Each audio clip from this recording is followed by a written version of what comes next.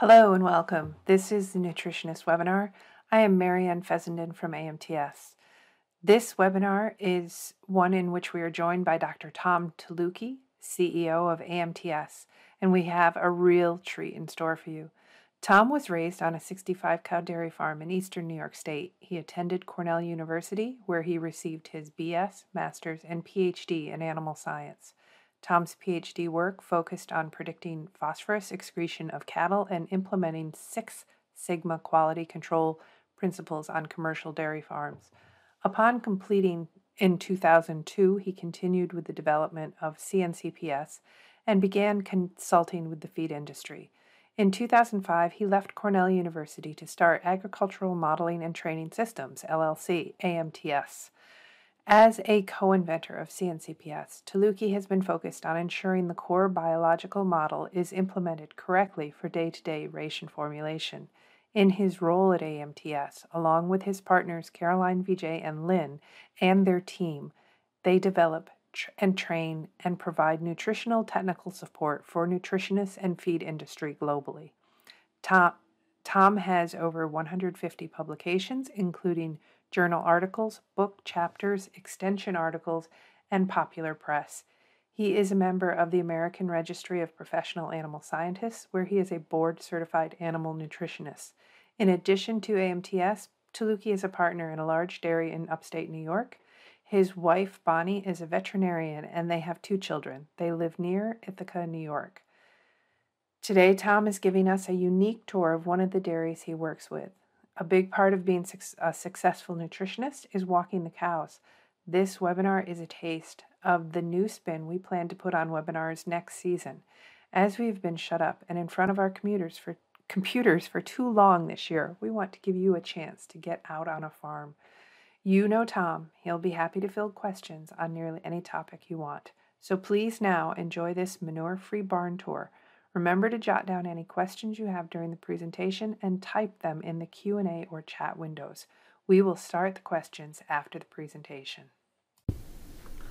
Hi everyone, it's Tom Tylutki here from AMTS, and welcome to the webinar.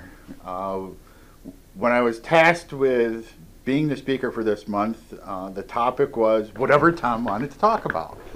So that's what we're going to do. Instead of having a heavy science-based webinar like we normally do, what we decided was, especially given COVID and the lack of travel with everyone, that we would do a walkthrough tour of a dairy.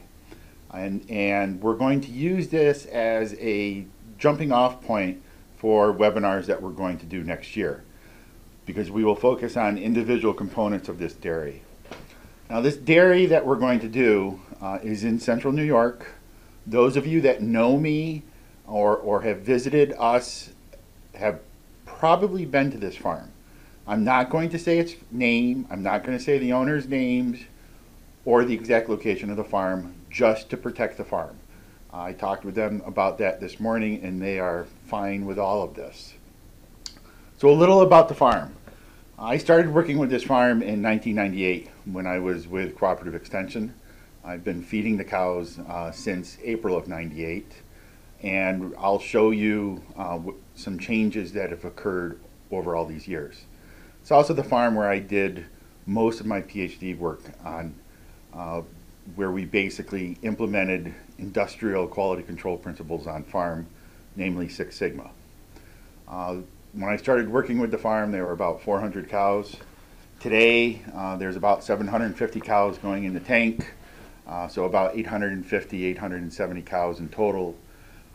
All heifers are raised, the whole herd's registered, and about 80% of the animals here can be traced back to 7 individual heifers that their father bought in 1956. The ownership is 2 senior partners, they're brothers, and then one of their brothers, one of his sons is now part of the farm, so that's the 3rd generation.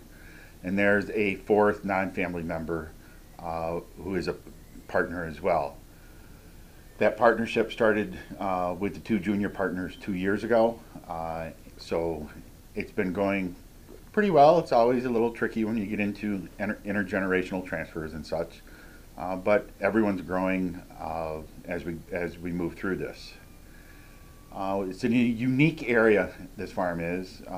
It's actually in three watersheds, three critical watersheds, two of which supply drinking water to nearby communities. One of them it goes into a lake, and that supplies the unfiltered drinking water to a municipality area of about 200,000 people. And the other is an aquifer. The soils that we're on are deep, well-drained gravel. And the village wellhead is about 100 meters, 300 feet from the edge of one of the fields that the farm has.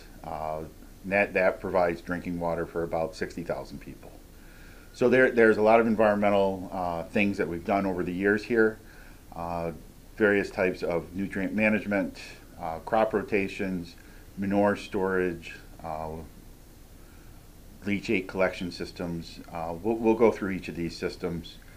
As I'm doing this, as I'm walking around, I'm going to be stopping and starting the camera as we go, just so that we don't lose a lot of time of me walking.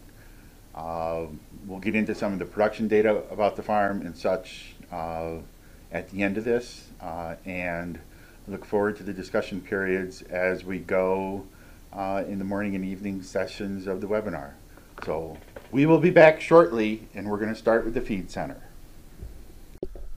All right, so we're down here at the feed center, and we are at one of the bunks of corn silage. All silage is stored in bunk silos like this. This is actually 2019 crop. We grow corn silage, grass silage, alfalfa silage. We did a deal with a crop farmer this year to grow wheat so that we could have our own wheat straw. The corn silage, as you can see, is pretty decent looking stuff, a little long in chop length. The combination of got a little dry and the chopper being worn out, that got replaced this year.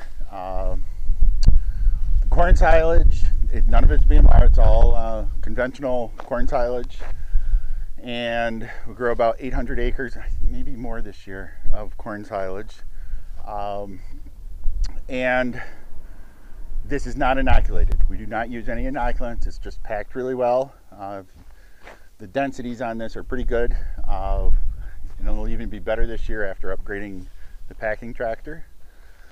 This that you see here on the side is some grass silage, specifically for heifers and dry cows. That I'll explain a little bit later. Plastic we use is actually a pretty heavy plastic. It's double layer of black on one side, white on the other. And as you can hopefully see, there's actually a mesh, a woven mesh that's integrated as part of the plastic to give it strength. And tires, all sidewalls, all touching, and that's the only weights that we use.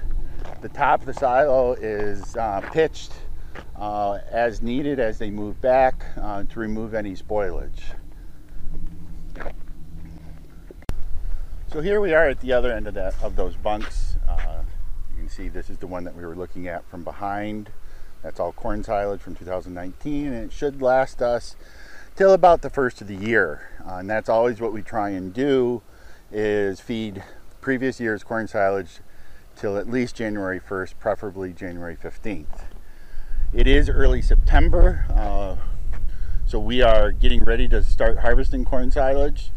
We're actually going to be harvesting fourth cut alfalfa silage tomorrow and Sunday. It's being mowed right now. You'll see a couple piles of haylage here. That's actually grass silage, one for heifers and dry cows and one for lactating cows.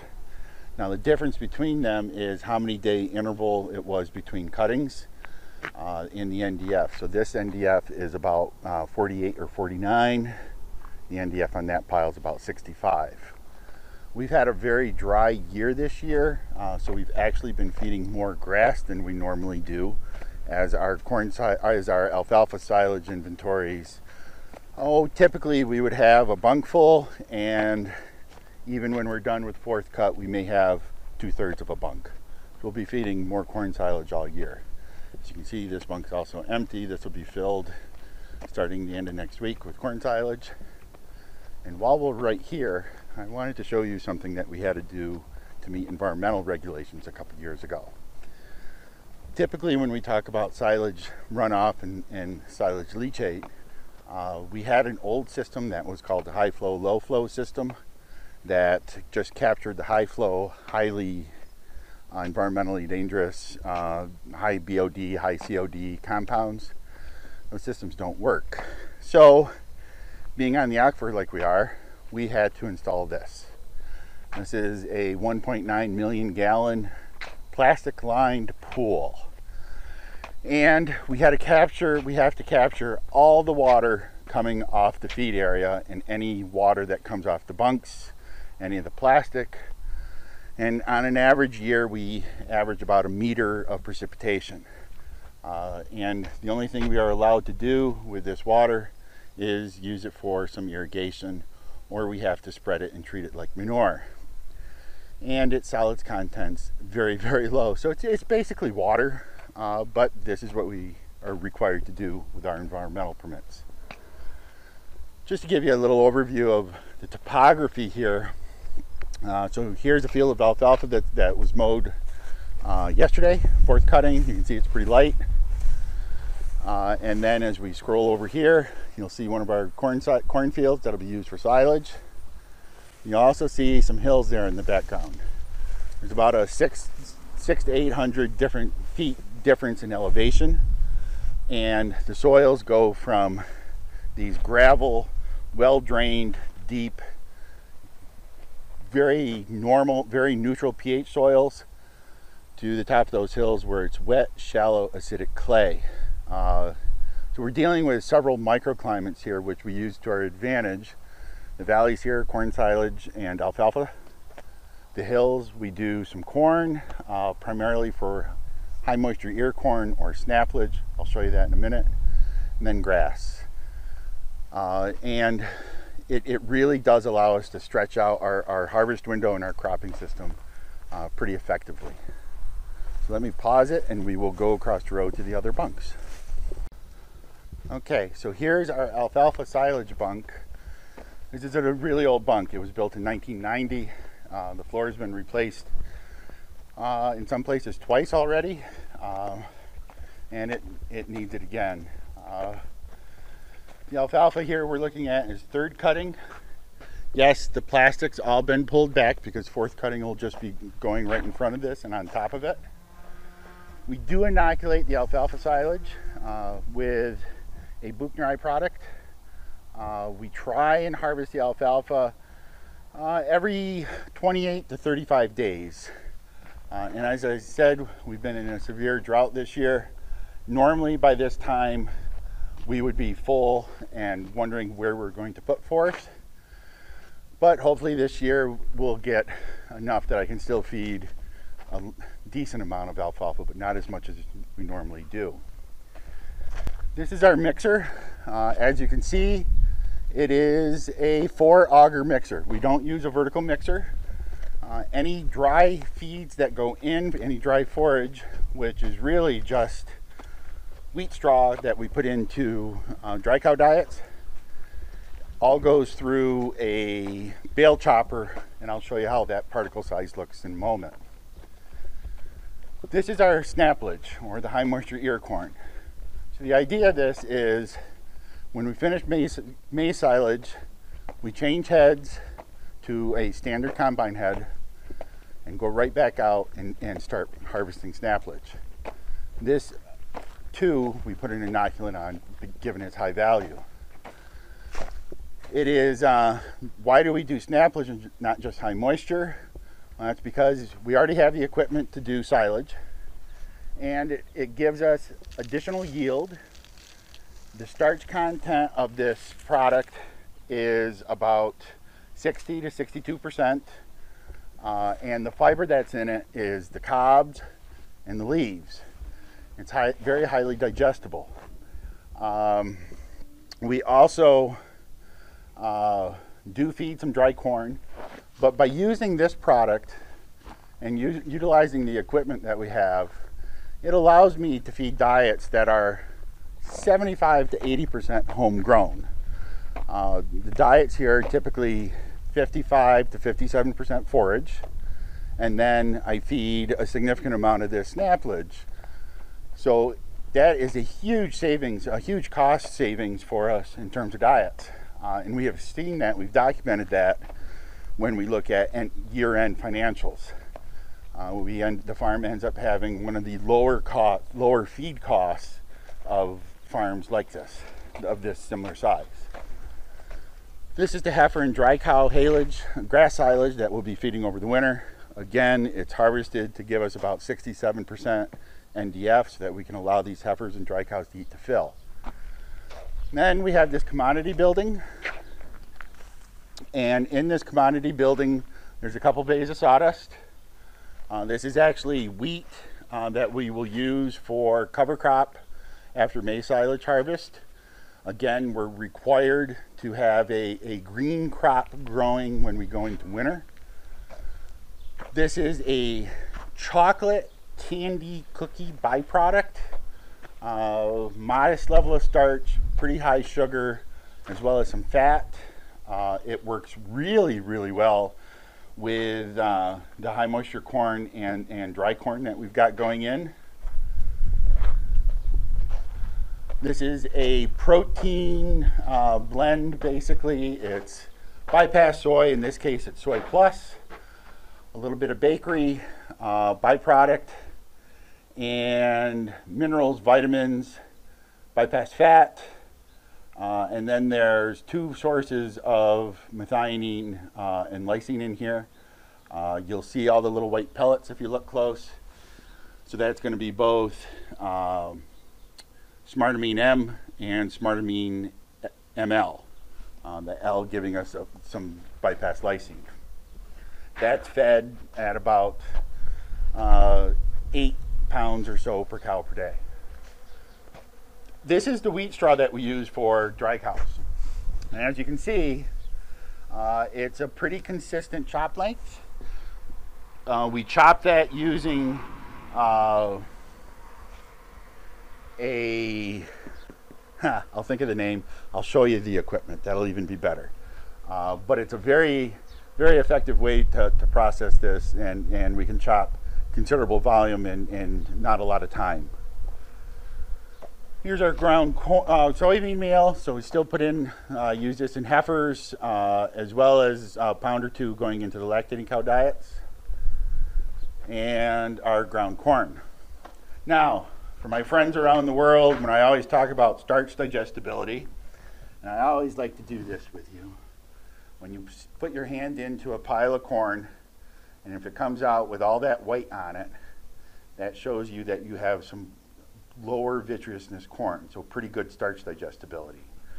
I challenge my friends in South America, other parts of the world, to do that with a pile of ground corn, and your hands typically come out clean because of how hard your starch is. And then a bay of sawdust. We bed everything with sawdust. Yes, a little manure storage system for a heifer barn. We'll come back to the heifers later. Everything loaded into the feed mixer is done with this payloader. You'll notice there is no facer. So the faces that you've seen, the way that they're done, is just done purely with this payloader. And then we have several bag products that we store in one of these old shipping containers.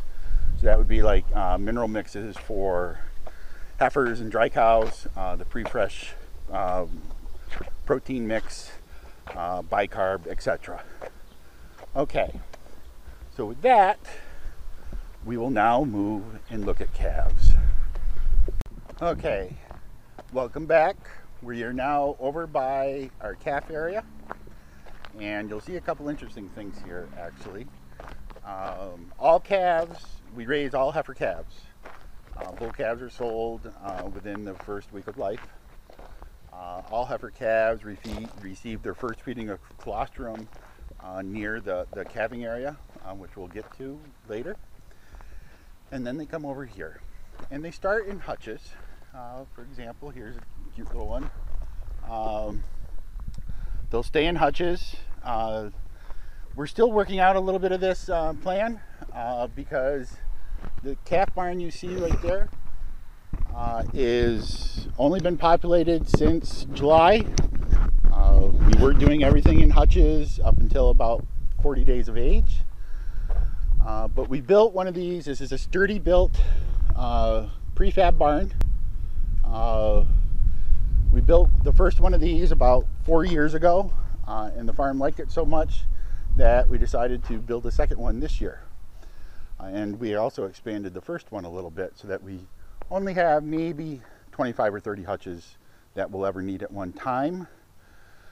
These barns are really cool in that there's curtains on the back, curtains on the front up here above the pens. Each pen is 3 calves, and as you can see, they're individual. And then close to weaning, we can pull these center dividers out here and actually create small groups of 2 or 3 calves. We only feed, we feed waste milk and we feed milk replacer 1 time a day. The waste milk is fed twice a day, so yes, 3 times a day feeding. Calves are offered water and calf grain right from day 1 of life. We don't expect them to eat any calf grain for the first week, but it's there to let them start sniffing it and exploring it.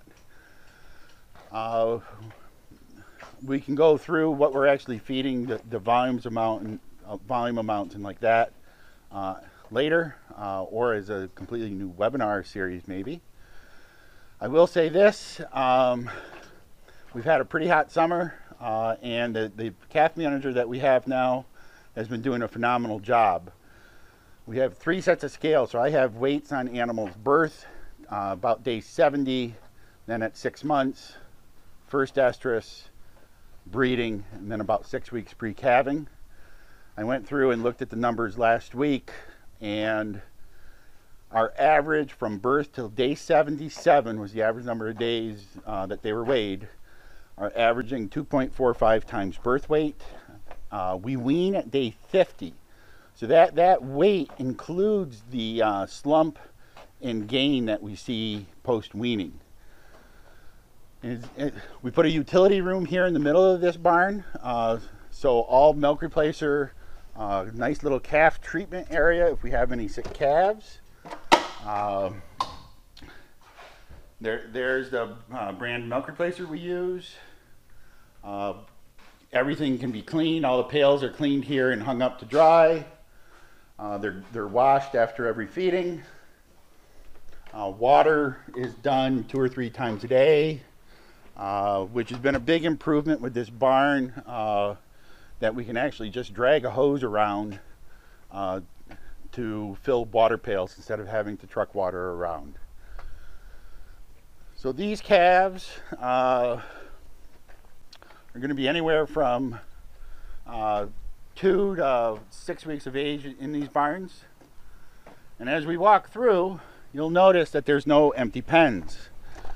Again, the young stock manager we have has been doing a fabulous job. Her death loss since she started is probably 1 or 2 calves out of probably 200 that she's had, that she's been able to feed. You'll see no empty pens, perky looking little babies.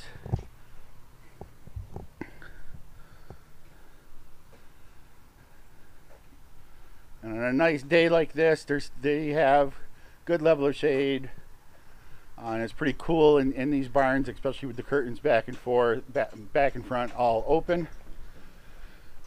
They're actually a pleasure to work in. After they're weaned, they'll be weaned and kept in groups of 3 in here for till about day 70, day 75 of life, and then they all get moved. And they get moved to group housing, groups of 10 to 13, into this barn.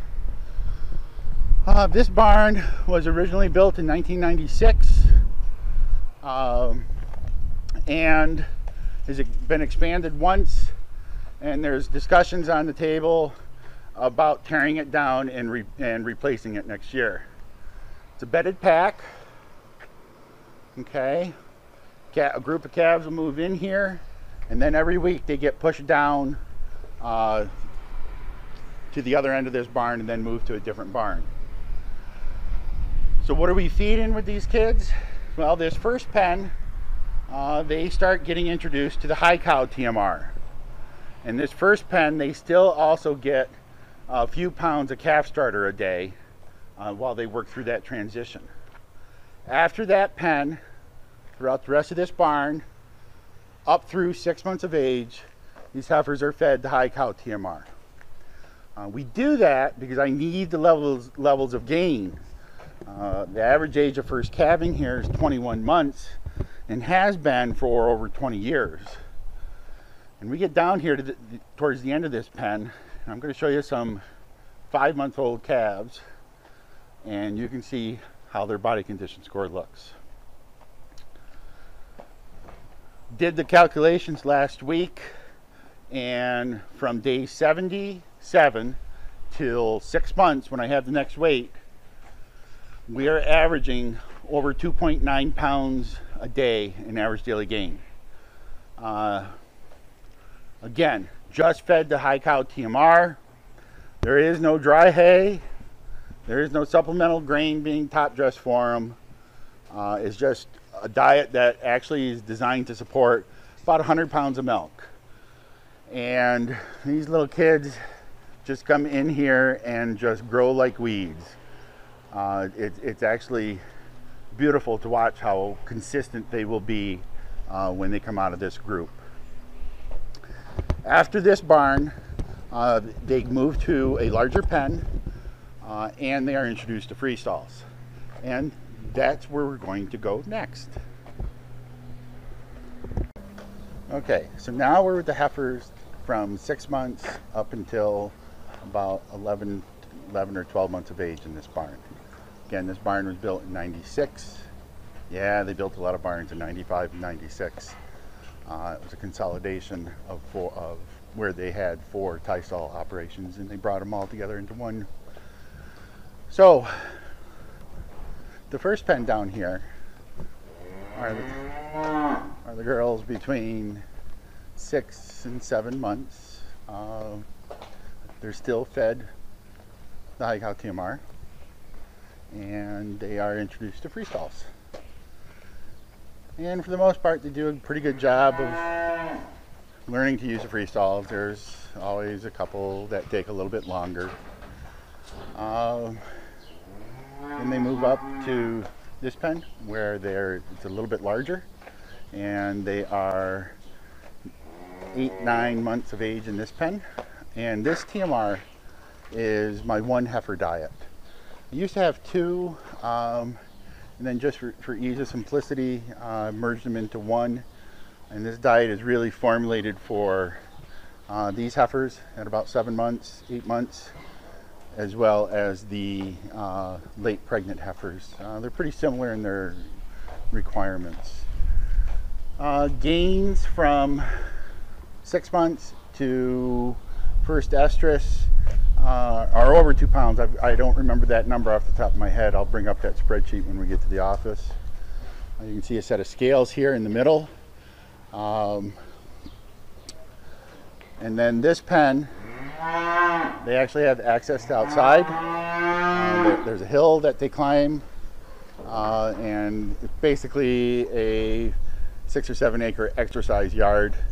And it can be snowing and blowing and cold, and you'll still see these heifers out there running up and down the hill, just out there being the teenagers that they are and wanting to play and get into everything. After this barn, they move to the next heifer barn, which we will go up to right now. Okay, so this is pen 50 on the left, and on the right we've got pen 60.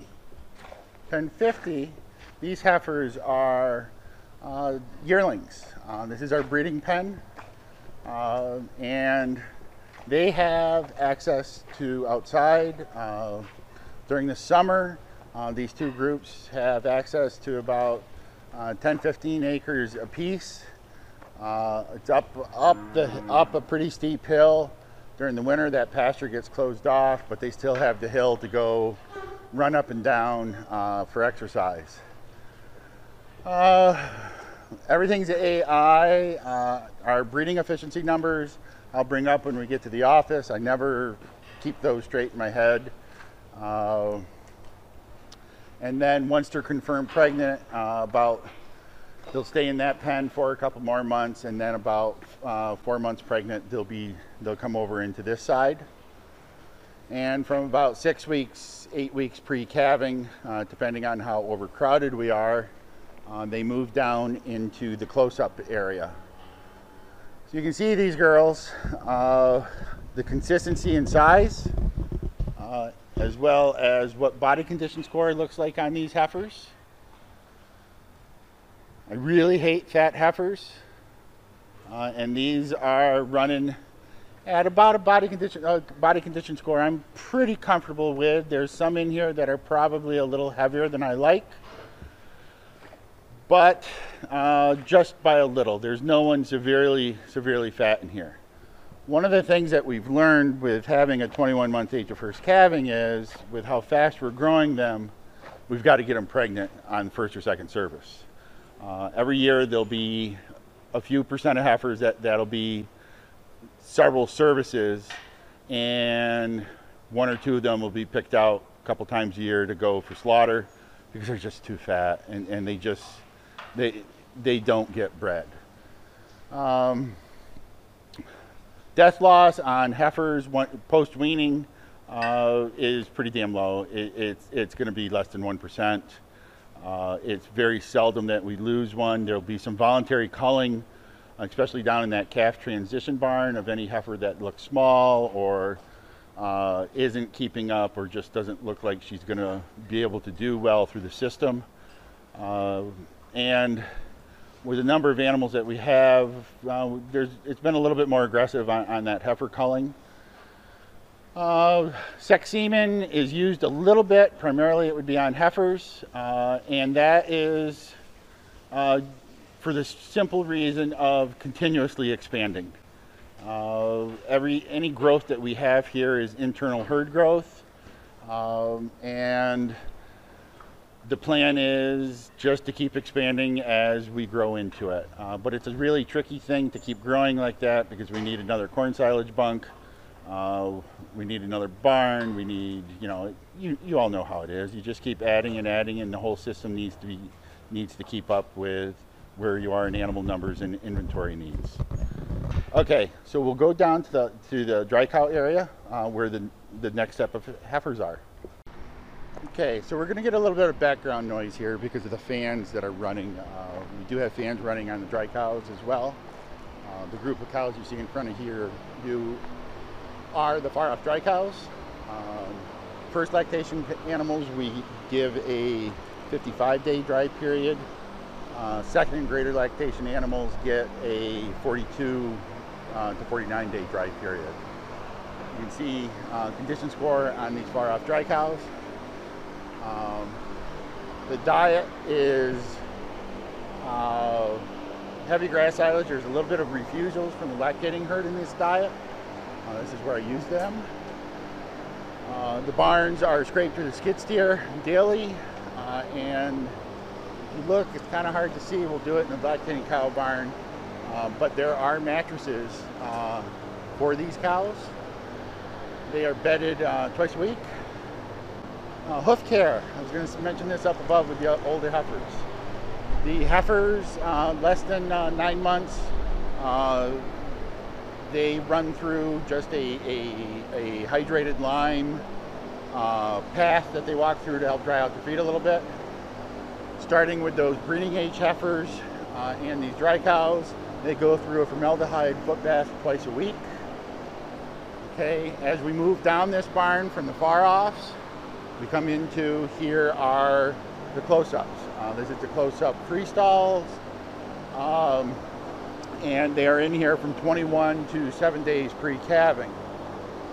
Here's a great shot of a couple of animals right here.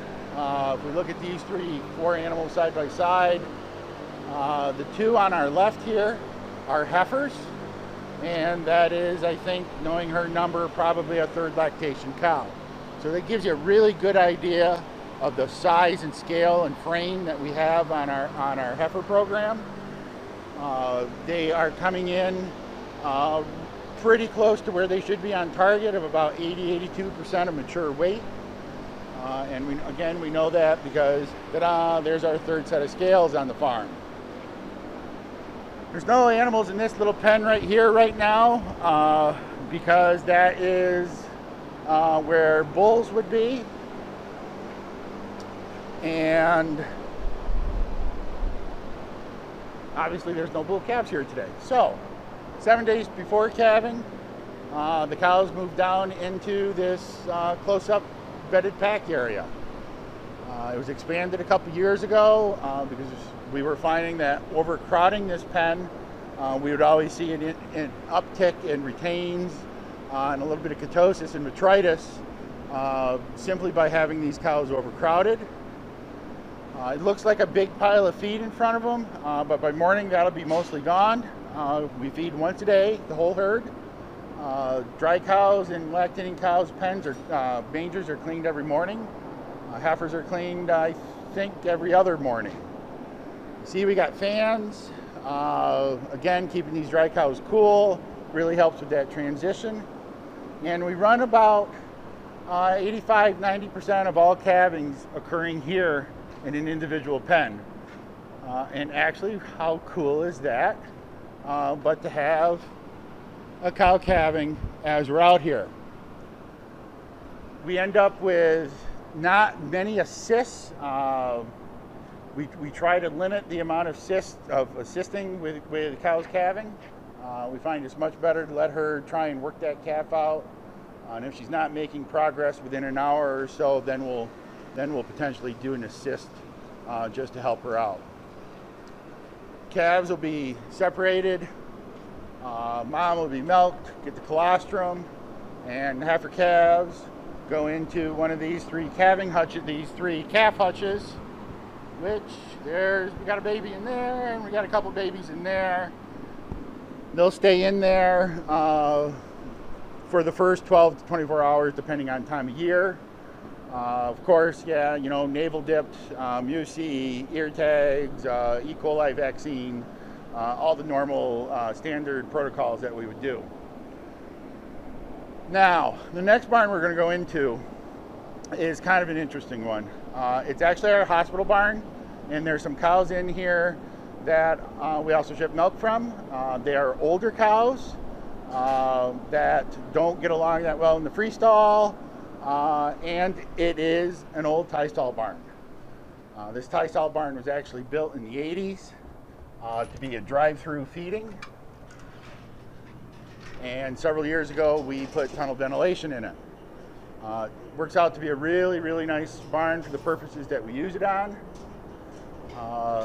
This little section right in through here is our hospital string. And when we look at why cows would be in the hospital string, we see, let's see, if there's a fresh cow, there's a cow that was off a feed. We're just giving her lots of grass hay, second cut grass hay. One, two, couple cases of mastitis, another off feed. Our biggest issues would be, you know, mastitis, and that's about it.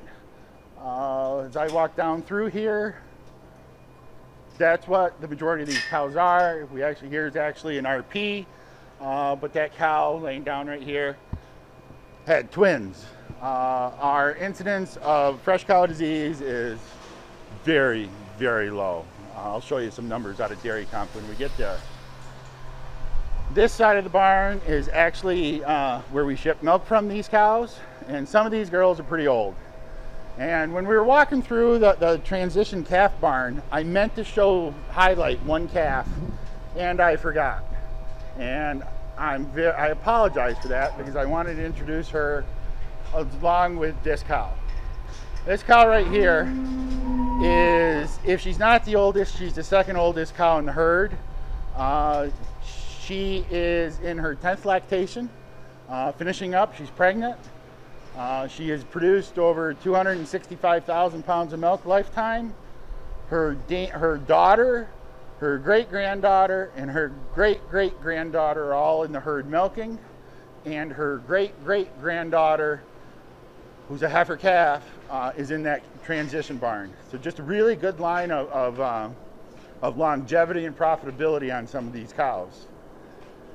As you may have noticed, this whole herd is Holstein, with the exception of one cow. This is the farm where my daughter's cows come, or heifers come when they're ready to calf. So there's one little brown cow here whose name's Brandy, and we've always got to come over and say hi to the Brandy rat whenever I'm here at the farm on Fridays. So from there, we'll go over to the fresh pen. Okay, we're now at the main dairy complex and walking over to the newest barn, which is a 4-row barn. This barn was built in 2 stages. The first one was 120 stalls, and then we doubled it a couple years ago. Like I said, it's a 4-row barn, and it houses 2 groups. It houses the fresh cows and the old cows. We group a little differently here. We actually group more by parity instead of just stage of lactation. The old cows are actually in the parlor right now. Let's take a step in this pen and talk about a couple things here. Okay, so first, here in the feed alley, if I clean some of the manure off, it hasn't been scraped yet, so the cows just got moved out. You'll see that it's actually rubber belting. So there's 4 feet of rubber belting here in the feed alley. This is true in all the cow barns. Then we go to groove concrete, and then to these stalls. And there's a difference in stalls from the one end of this barn to the other. This is the newer style mattresses that we're using, coupled with a different style brisket board, which is actually a pillow, is what they call it. And the height of the neck rail was increased a little bit on this end as well. I don't know the dimensions off the top of my head. We can always go measure them or look them up if you want to know. You see, it's a clear span, fans, and I'll tell you some more about this group of cows when we're talking about their production level. This is actually the group that I base all of my diet formulations off of.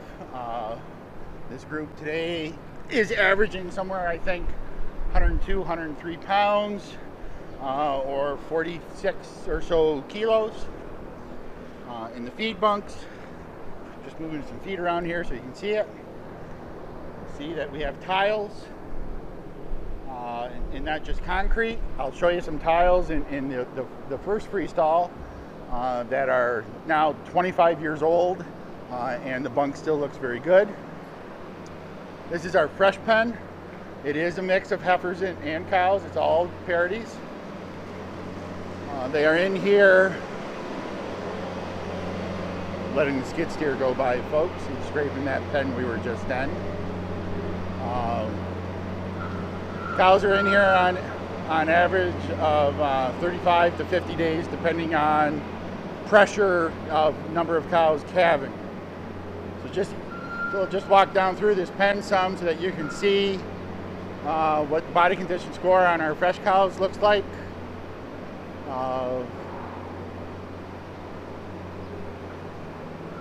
I'll do this, tell you right now, all summer we have been fluctuating in milk between 88 and 91 pounds, or 40 to 41, 42 kilos. Average milk fed over the summer, we've had a pretty hot summer. We've been running average of around 3.7, and milk true proteins of 305 to 301. That fat's actually down a little bit than what we were earlier in the year. Actually just made a diet adjustment yesterday that will go into effect when the next load of protein mix is delivered, which will be next Thursday. Will be the first time those cows see that. And it's a real simple change. I just increased the amount of palmitic to bring the C16 to 18:1 ratio back to where I'd like to see it be. So if we look up, you'll see open ridge, no insulation. These barns do get cold.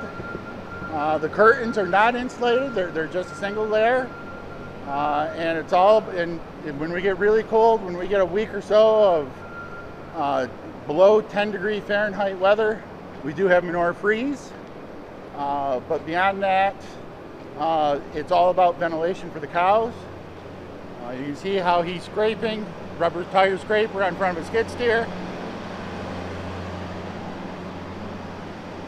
We milk 3 times a day, and the pens are scraped like that at every milking.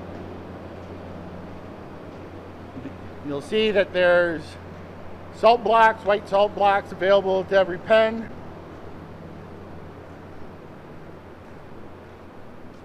And just because it made the farm management and farm owners happy, we do offer bicarb here in the fresh cows, and they almost never eat it. But it's one of those feel-good things for the farm. So as I walk to the next barn, I'll just show around some of the landscape. This is a beautiful September day here in central New York. Nice blue sky. Everything's still green. It's about 74, 75 degrees Fahrenheit, so about 22, 23 degrees C. And it's just a great place to be in the world, especially when it's a day like today when I can walk cows. That makes it even nicer. So here's the first freestall, and there's the milking center. We'll go into that after we go through these cows. So this facility, these 2 buildings were built in '95. Cows entered the facility in the beginning of December, and it was originally built with headlocks. We did a study a number of years ago with Extension where we took out 1 pen of headlocks and just went with the feed rail. And after 2 weeks, the rest of the headlocks came out. We saw an improvement in intake, and actually the cows seemed to like it better. They could actually see what was going around them a little bit better. So we got 4 groups in here. And if anybody wants some birds, I'll gladly box up some starlings and ship them. I will pay the shipping. All right, so this pen here on our right, this is our first calf heifers. Okay, so these girls, this pen averages about 24 months of age. Okay, they're in here from calving up until about 180 days of milk when they move to the next pen. You can see this is a 6-row barn. It was built as a 6-row because of a cost issue. That is the cheapest way, cheapest per stall is to build 6-row. But it's nice that we were able to build the next barn, and any additional barns will be 4 rows. One of the things we do have in every pen, we have a couple in every pen. Instead of the big fancy dealer valve or rotating brushes or like that, we have these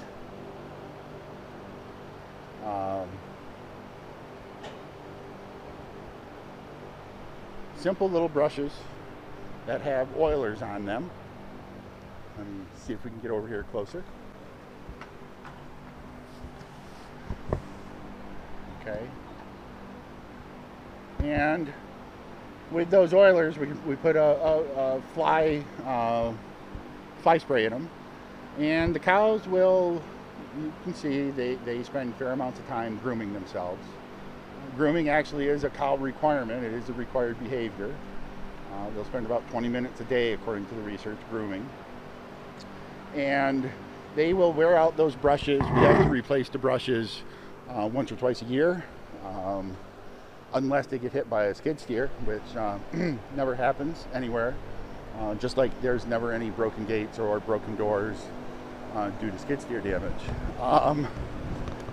Okay, so it's, like I said, this is our first calf heifers. If we come around on this side, this pen is are late lactation cows. Mixed parities, they are just, there's no rhyme or reason of why they're in there. Just late lactation, and will be dried off from, will be taken across the road to that tie stall barn to go down into a slow down group. That's the way we do dry offs now, is they get moved, they go from 3X to twice X milking, and they go from having a pretty good TMR to the dry cow TMR, and over a couple days they will do a good job of drying themselves off. Now as we change pens here, I have to climb over a couple gates here. So all manure is scraped here to the center cross alley.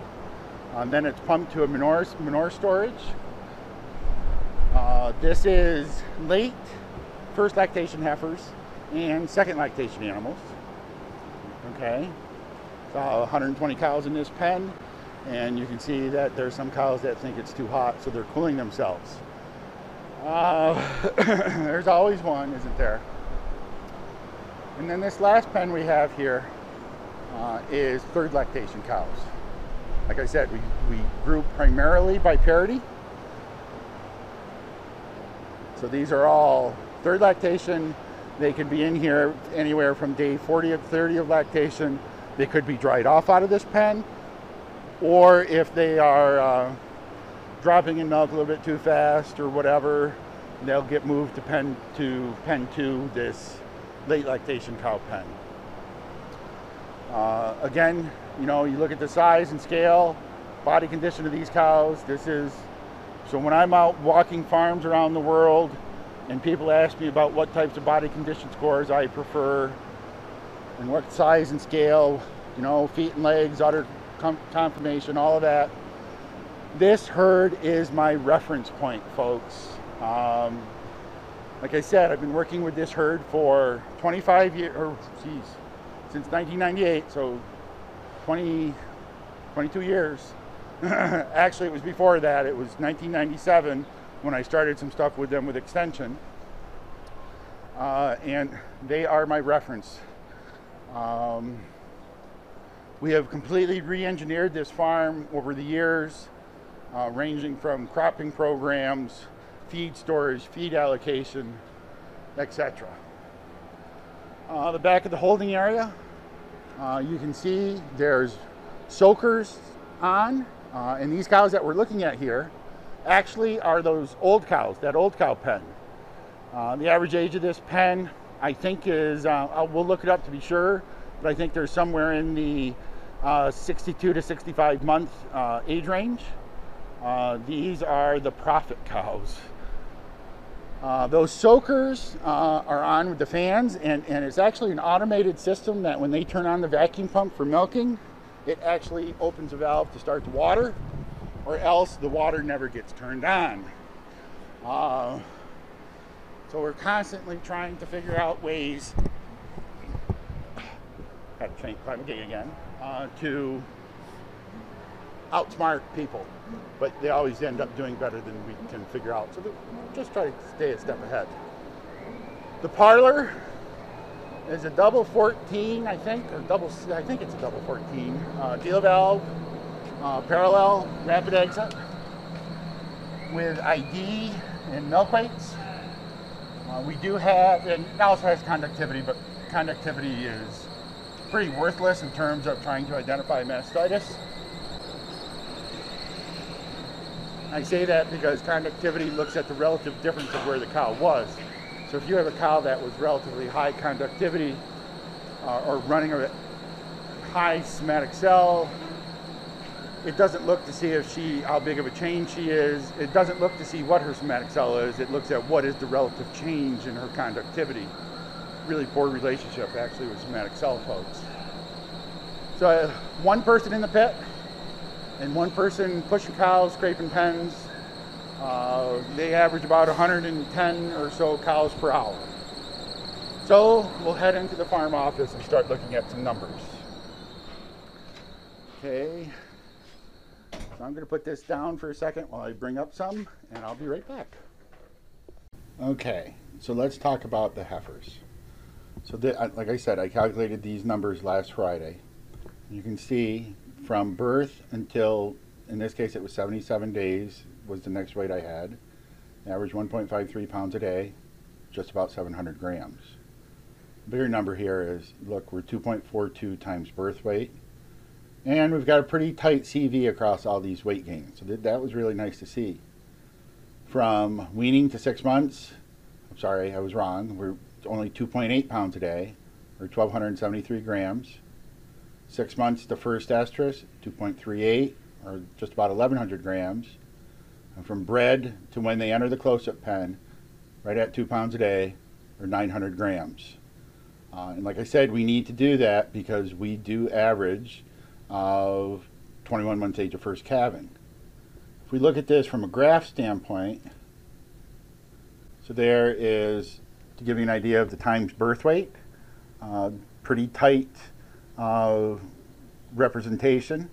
Do have some animals that really do, so I don't look at weights on calves, I look at this times birth weight, because some of these really high increments could have been smaller calves at birth.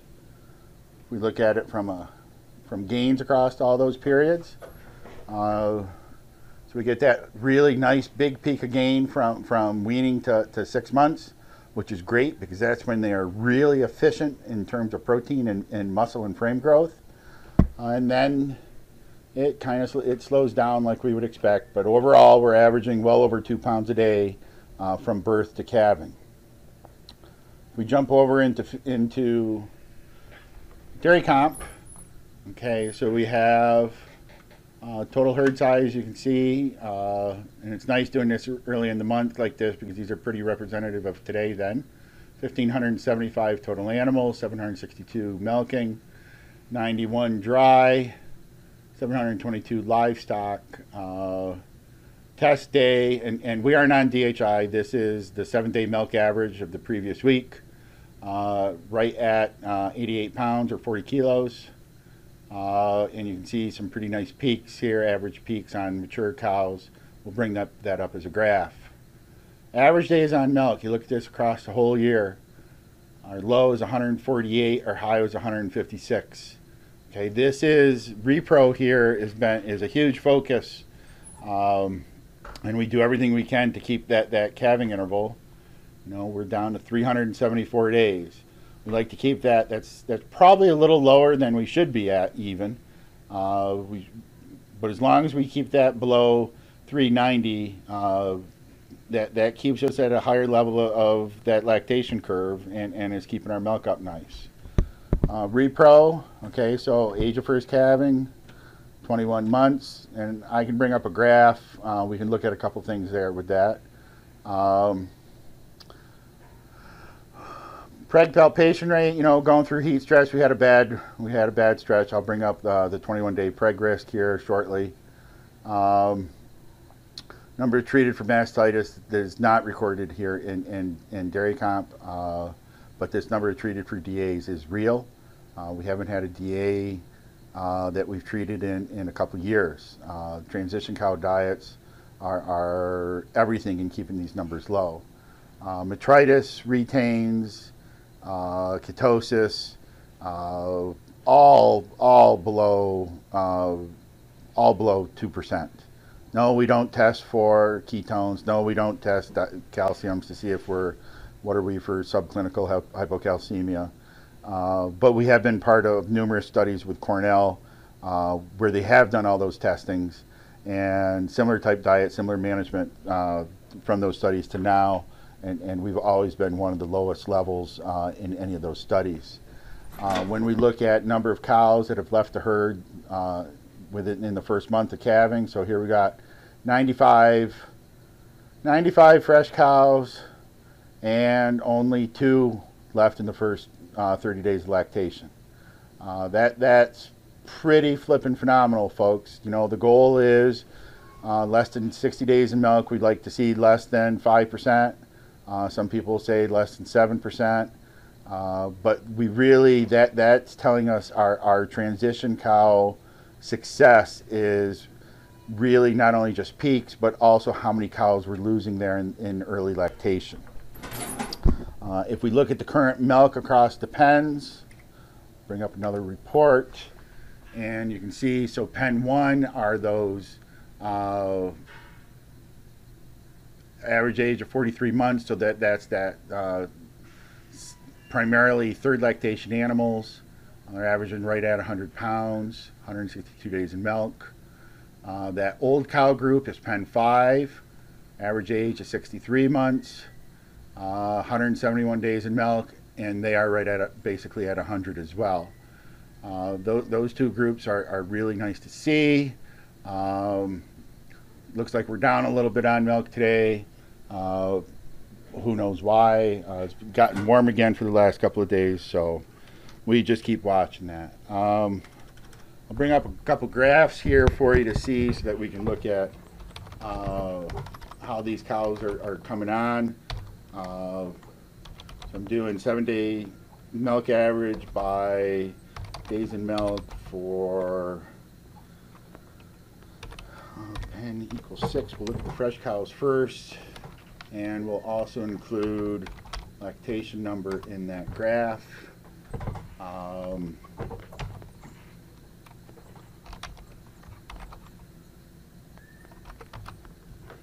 Okay, so there you can see the red dots are the first calf heifers, and they're coming up here. Let's see, right here is about 40. This line right here is 40 kilos or 88 pounds. So by day 40, we're hitting these girls in the mid 80s on first lactation animals. Second lactation animals are the ones in blue. You can see they're coming up day 12, day 15, probably averaging 43, 44, 95, 98 pounds of milk. Got some older cows here. This dark green is lactation 3. They're a little bit higher. And they're coming out of here, you know, number of cows that are over 120 pounds of milk. You know, here's a group of mature cows that are there. I'll refresh this graph with, I'll do it by lactation now for that equals 1. Okay, so here's the overall lactation for the first calf heifers. You can see pretty standard curve for heifers.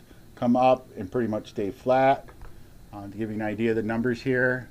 Okay, so you look at the number of heifers that we got over 40 kilos of milk or 88 pounds.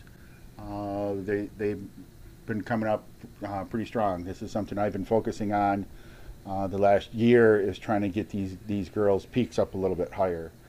If we look at second lactation animals,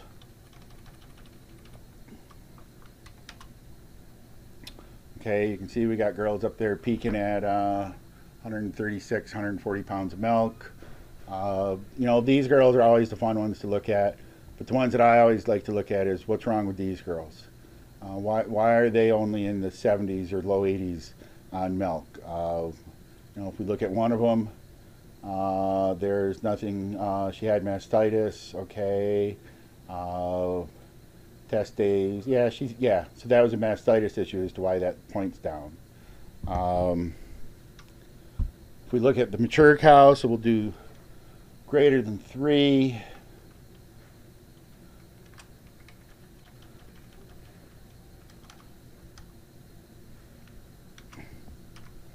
And okay, so there, let's see, 8 lactation. So there is, I wonder if that's that cow that I showed you in the tie stall. Let's see.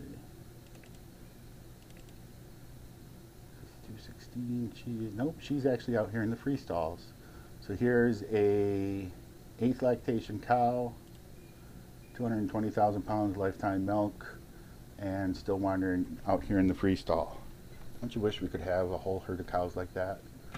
So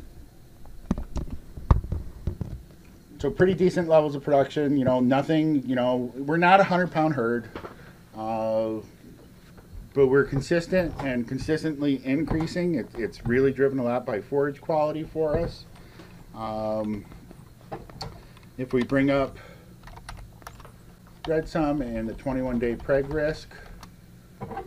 Point out something here to you pretty interesting.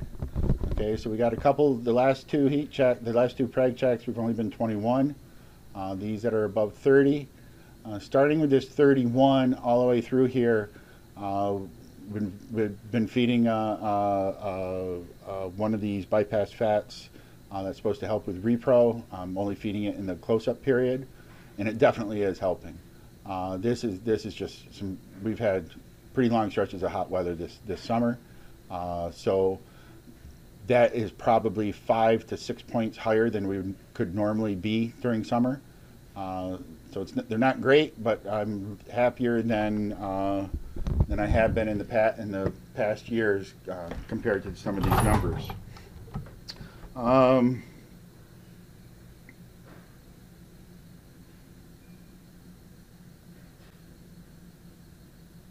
trying to think if there was another set of numbers that I could show everyone. Oh yeah, let's do this. Events for lat 0/SI.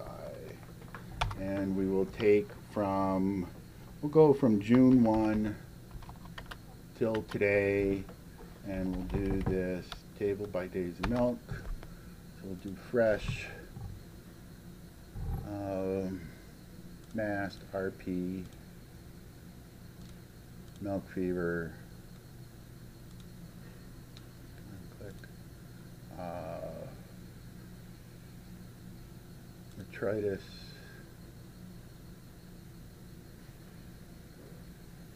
sold and died. Okay. So over that 3-month range, 21 cows with RPs. And if we were going and look at them, a fair number of them are probably twins. 9, okay, so if we take the first 60 days of lactation, 16 out of 277 cows have left to the herd in that period, which is 5.7% folks. I feel pretty happy with that number. These RP cows, let's see, events. She had a dead bull, okay. She had a bull, who knows why she did. Who knows why she did. Same with her.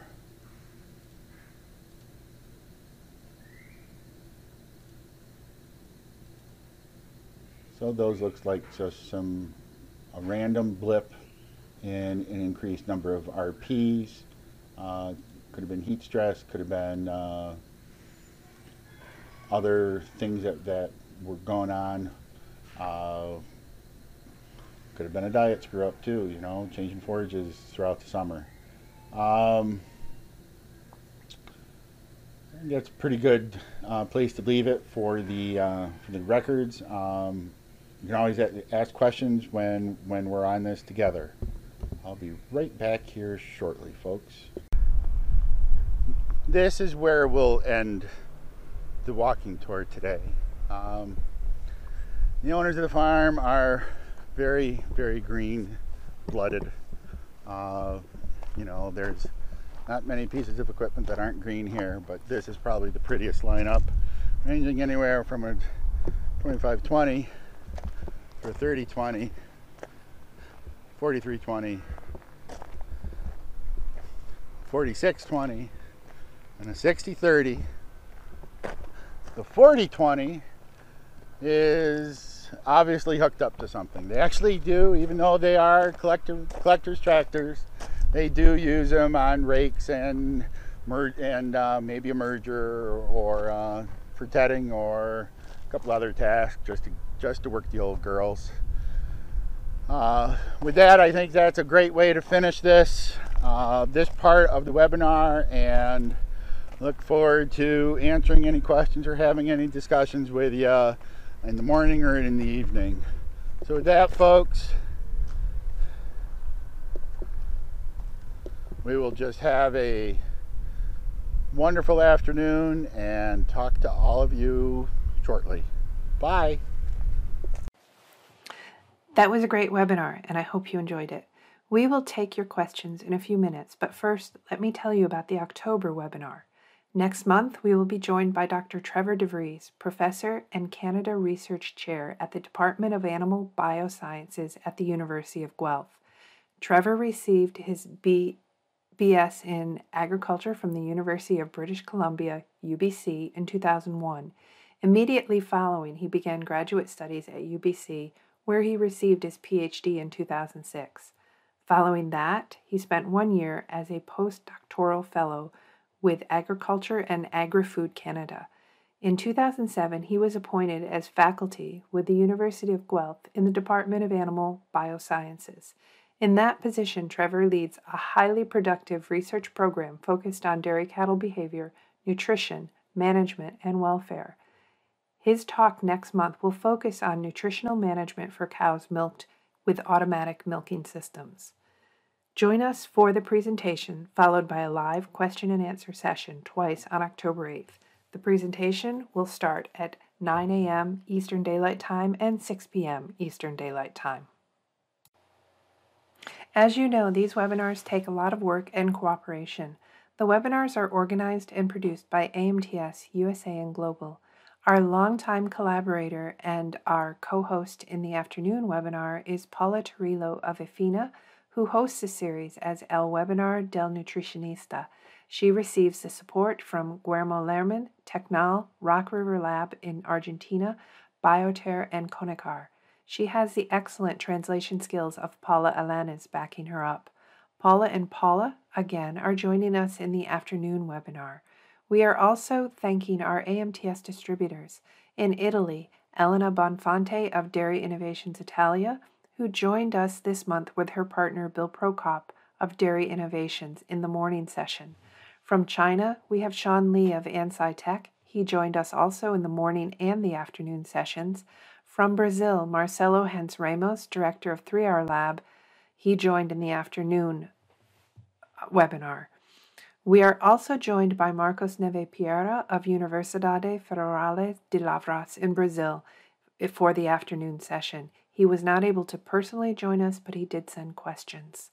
We are especially thankful to generous sponsors who make it possible for us to get great speakers and manage the program. We thank our gold sponsors, Arm & Hammer Animal Health, makers of cattle feed ingredients that optimize dairy cow health, and the Canola Council of Canada. Learn more about feeding canola at canolamazing.com. Our silver sponsors are Ajinomoto Heartland, superior nutrition through amino acids, makers of AgiPro L, Dairyland Laboratories, and Virtus, makers of Strata with EPA, DHA, omega-3s, and Prequel with omega-6s. Our bronze sponsors are Dairy One Forage Laboratory, AminoMax, Adiseo, Purdue Agribusiness, PMI, and Sorclor. Each of these companies support education and research worldwide. We hope that you will consider them in your formulation decisions. We will now share the questions from both the morning and the afternoon sessions. Some of the questions are repetitious, but Tom doesn't always answer exactly the same way. It's quite a long Q&A session, so prepare yourself. You may want to listen to this in 2 parts. Hi, everyone. So I'm going to show you a few things, and we'll go through some of the questions that have come in already. One of the questions was what our voluntary waiting period is, and it's 50 days. And any cow that has not been serviced by day 70 goes on OpSync. And like I said, it's all AI. And there'll be each cow will be looked at individually as to how many breedings, how many services we'll let her go. And then they'll stay in the herd until they drop below a certain level of production or we need room before culling. And yes, some of these cows, when we get close to dry off, and our dry off periods are for first lactation cows, it's 55 days, and for everyone else, it's 42 to 45 days. What we do is we move them from the freestall into a slowdown group, and they go from 3x milking to 2x milking, and they get changed to the far off dry cow diet. So in a matter of 2 or 3 days, their milk production has dropped tremendously, and we can easily dry them off at that point. That's really helped with controlling any potential dry cow mastitis problems or fresh cow mastitis problems that we've had in the past. One of the other questions that we got was, what bypass fat are we using for the preg rates that's helped with the preg rates? And that is Church and Dwight's. The current name is Essentium, used to be known as Megalac R. And I only use it in the close-up period because of cost and how cows are grouped. If I could group cows, or if I had a couple different groups, I would probably do it in early lactation too. But talking with some people, 70-75% of the benefit we're capturing by there in the close-up period. A couple questions on calves that we had. Tom? Yeah. Can we say hi to Bill and Elena and go to some questions from them before we tackle some of the other questions? Oh yeah, absolutely. Sorry. You forget how I do these things. You're right. Hi, Bill. Hi, Elena. Ciao, Tom. And also Sean. Sean, I think you're gonna have to fight for talking time here. So, Elena, Bill, okay. Sean, yeah. Do you have any questions you would like to venture forth? Yes, I do. Can I start? Yes, please. Thank you. Tom, great presentation, by the way. And since we started with calves, I want to ask you, in your opinion, which is the difference, if any, between a dry diet post-weaning and, silage or wet diet with silages? As you saw, yeah, we go right from calf starter to the high cow TMR. Yeah. And there's a lot of this, I think there's a lot of misconceptions around the world that these animals need to have dry hay or chopped straw or anything. As long, it's a ruminant, as long as that calf is being fed a diet that is balanced to support their rates of gain that are desired, things work fine. I always go back to beef cows. What's a beef calf eat? It's not eating dry forage. It's eating a lot of water with all that pasture that they consume. It all comes back to how well that diet's balanced. Thank you, Tom. Thank you very much. I agree. Elena, do you have more calf-related questions before we go off that topic? So calf-related so far, no. Okay. If you don't mind, I'm gonna let's do a little grouping of our questions because I do have some calf-related questions. Some of these are a group of 3 of them that came in from our audience.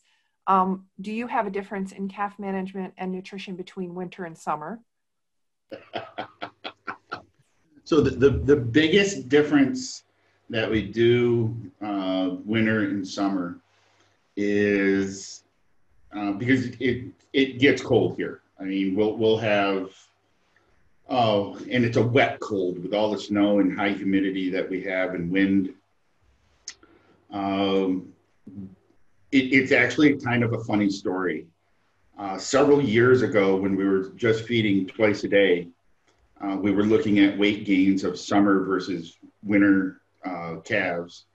And I was able to clearly show that those calves during the winter grew slower.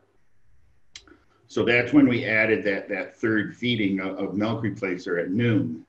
And the 2 quarts that we feed at noon were enough to modeled it to bring gains back up to where we want them to be. And come March the following year, one of the owners who's in charge of the herd said, I think we're going to keep doing this throughout the summer. And I just started laughing, and I was like, I knew you would, because it is a pretty nice gain response. And we've been feeding 3 times a day ever since. What we do make sure of during the winter is that the calves are fully dry. They'll stay in one of those hutches in the calving area a little bit longer. If it's really cold, we've got a heat lamp just to make sure that they're fully dry, upstanding, perky. It may be, if it's really cold, it may be an extra day, but that's about it. Beyond that, it's just ensuring that there's adequate milk volume going to them to supply enough energy for them to continue growing. Okay, thank you. And while staying on calves, sort of in related to that, do you see lactation performance between winter-born animals compared to others?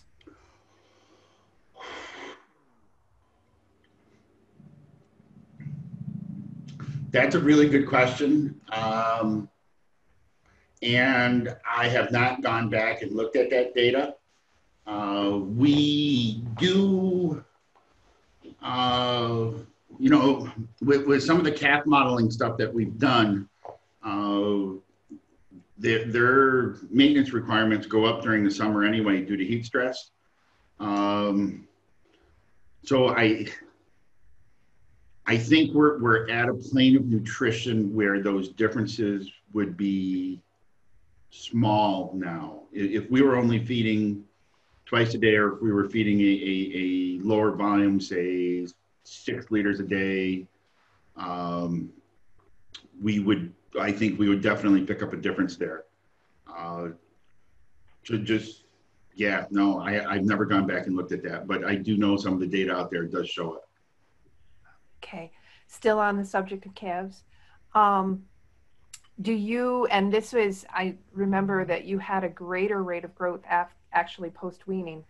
Do you consider more growth rate before weaning? Would you want to change that?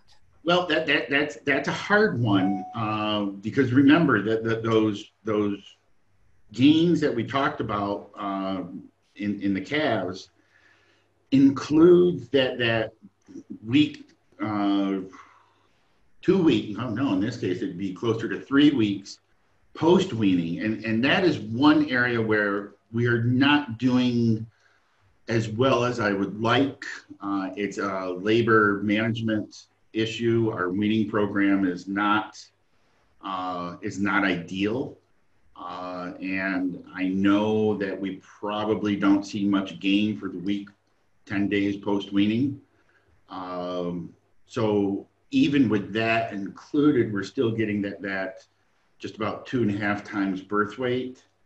I would love to, and I can probably do it now with our current calf feeder, get weights right at weaning and then be able to show what's actually going on and implement a better weaning program. I would love to see those numbers up. There's no reason why we aren't 2.7, 2.8 times birth weight. I think it's just some simple management changes that I've got to push through. Okay, thank you. And I've got one more question on calves, and then we'll go back to some questions from Elena or Sean or Bill, or any comments that any of them might have on these calf topics we've had. Actually, I have two. One is, and I'll refer to a webinar we did a year ago, April. What are your thoughts on robotic feeding of calves? We had Dr. Akira Sato from Japan speak on a little bit on that. And his were very specific to his work in Japan with with robotic feeders and quite a bit on Kobe, or not the calves that make Kobe beef. Yes. Anyway, what are your thoughts? And we'll ask one more question and then go to some other topics, I think. Okay. I don't care if it's robotic feeders or if it's mob feeders with something like acidified milk. There is definitely advantages there to, not only just in terms of growth, but the behavioral side of group housing. It does dictate some different management challenges. And the biggest problem that I've always seen with anything like this is actually the housing systems that people typically try to put calves in to be able to do group housing or even individual feeding is really aimed at the comfort of the human and not what's right for the calf, and that's a lot of air volume. I've seen some amazing robotic feeders implemented that have been in basically wide open hay barns with lots and lots of air, and those calves just fly. The probability of it ever happening on this farm is next to zero because they have been pounded on for years and years and years about the importance of individual calf housing and disease prevention, which is definitely a component to consider.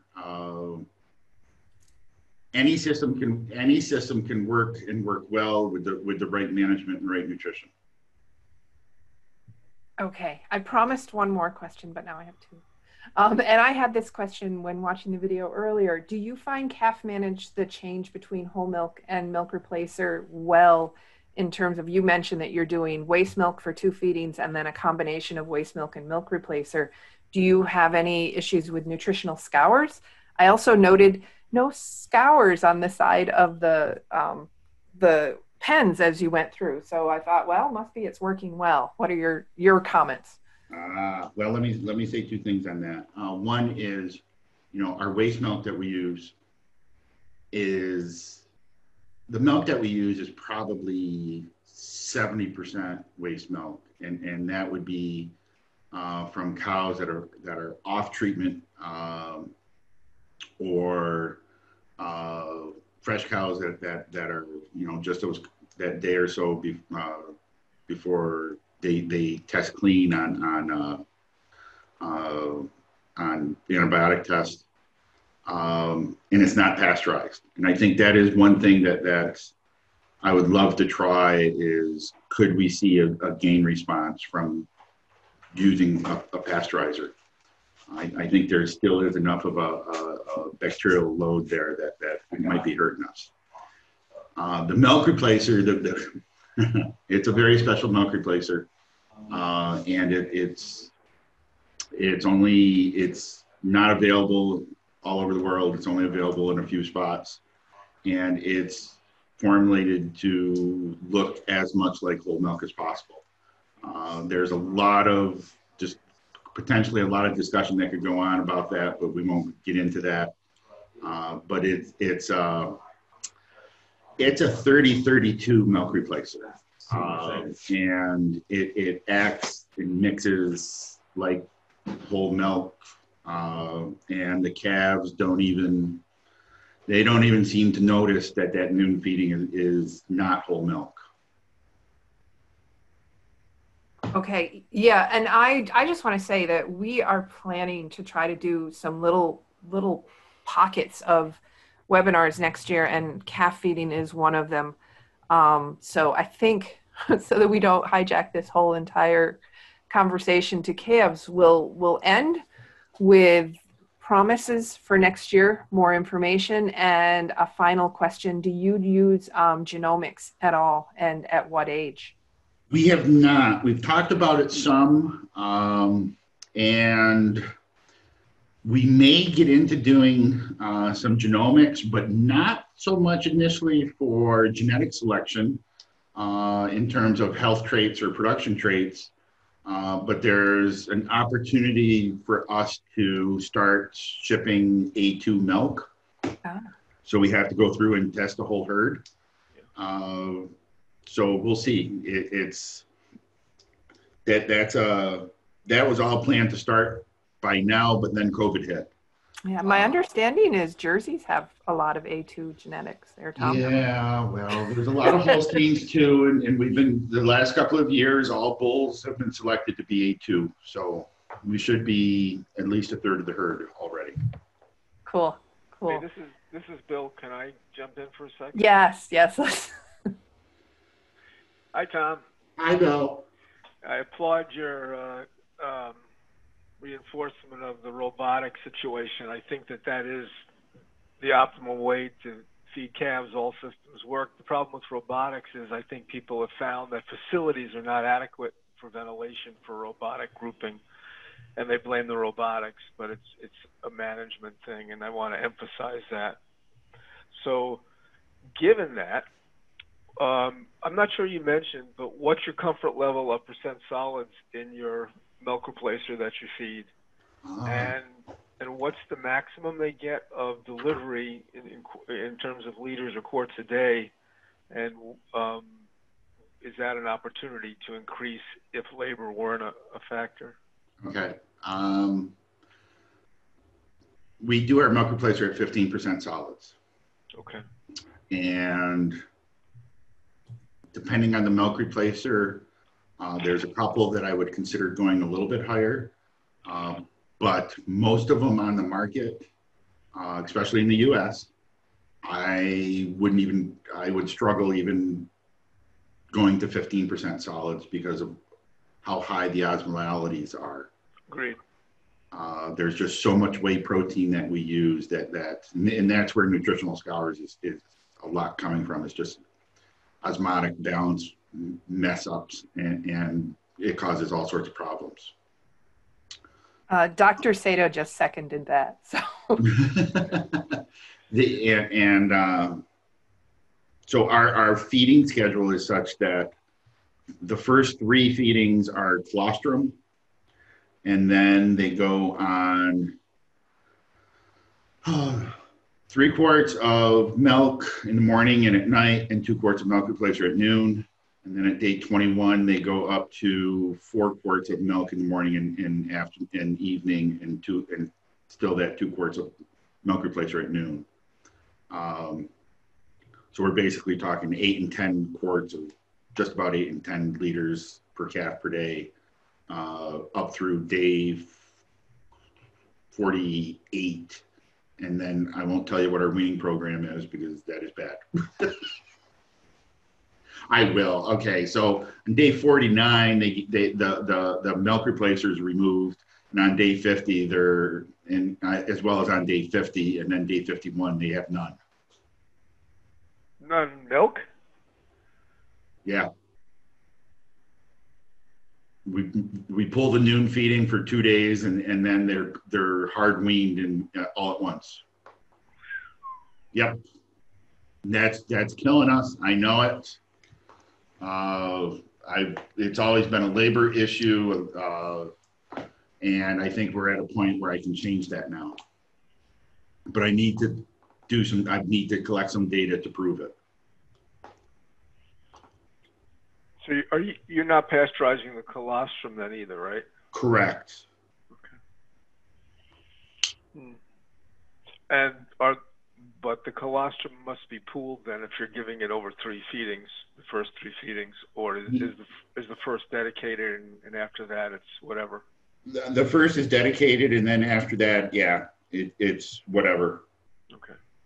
Tom, I'm sorry to interrupt. With the non-pasteurization, I had a question. Do you have any issues with yonis? We do not. Okay. This is a closed herd that they haven't bought any animals in over,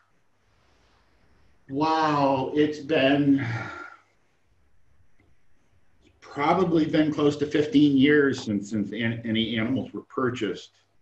and those were from closed herds, and they were all tested before any animals were purchased, and they would have just been springing heifers that were purchased. Bill and Elena, Tom, do you have any more comments on calves? I think we could do the whole entire thing with questions, and Akira would like to ask questions.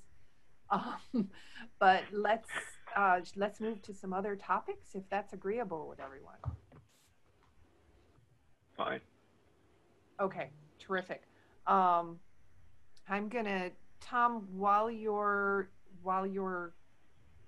I'm looking through the questions, would you go back and discuss again your, I'm lost. Discuss your, let's do this. Let's do some follow up on some last month's webinar that we had on cooling. We had a question from Israel. Can you offer a few words in regards to the cooling management and the routine in the holding area and the feeding alley? Okay, so in the barns themselves, it's real simple. Once the ambient temperature gets above 17, 18 degrees C, all the fans are turned on, and they basically stay on and all through spring, summer, and most of fall until we are consistently below 17 degrees during the days. We used to apply water in one barn, misters, and I did it as a real cheap system. So it worked well. It's just that we were adding huge amounts of water to the manure system, and we're having some problems with somatic cell. Eventually, we're going to have to go through and put good water systems in for soaking the cows, especially with how our summers have been changing the last several years. The fans and water in the holding area, same thing. Once days are getting much above 17, 18 degrees, that system's implemented, and that water system and the fans are all tied into the milking system. We would always find that the milkers would forget to turn on the water, forget to turn on the fans. So the farm just went through and wired those into the same switch as the milking system. So now, as soon as they turn on, as soon as they start the parlor, those two systems come on automatically. Okay, thank you. Some questions about the, let's see, where was I? The drying off process, and could you, I guess this question was, could you repeat and specify the drying off process, change to what diet and how many days? And then we also have some questions in relation to the drying off program that's a little bit more in the parlor. Yep, okay, so again, dry cows off once a week. They will be moved so that they get milked only twice a day instead of 3 times a day.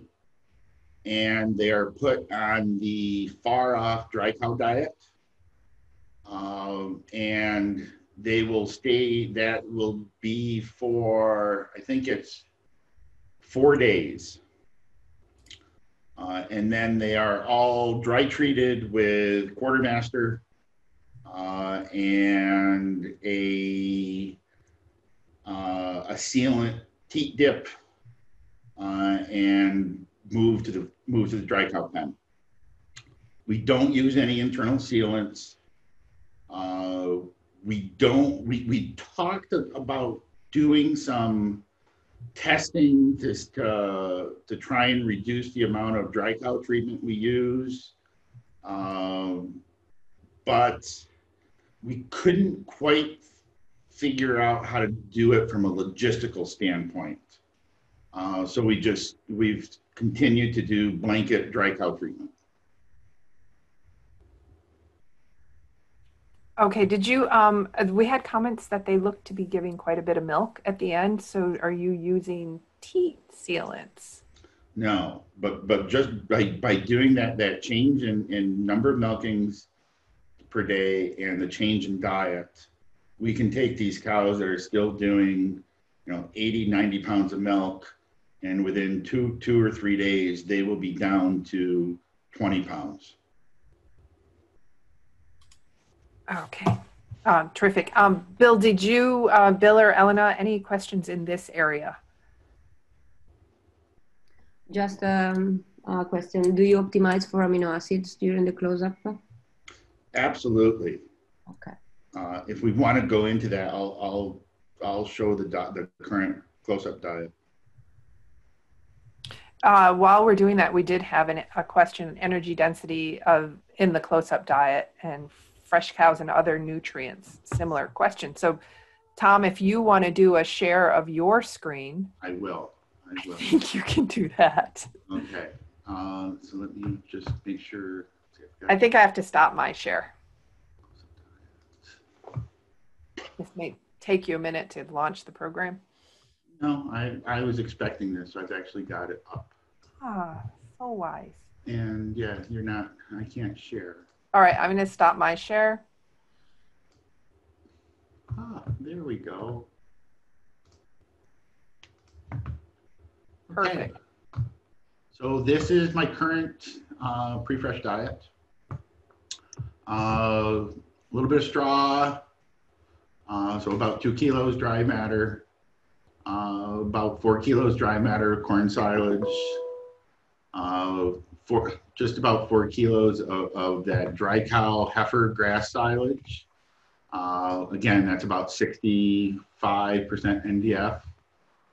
A little bit of ground corn, and then this pre-fresh mix, which is there's just a little bit of distillers in there as a carrier. This is the only diet that I still have a little bit of animal protein in. You'll see some smartamine in there. And then there's the Essentium.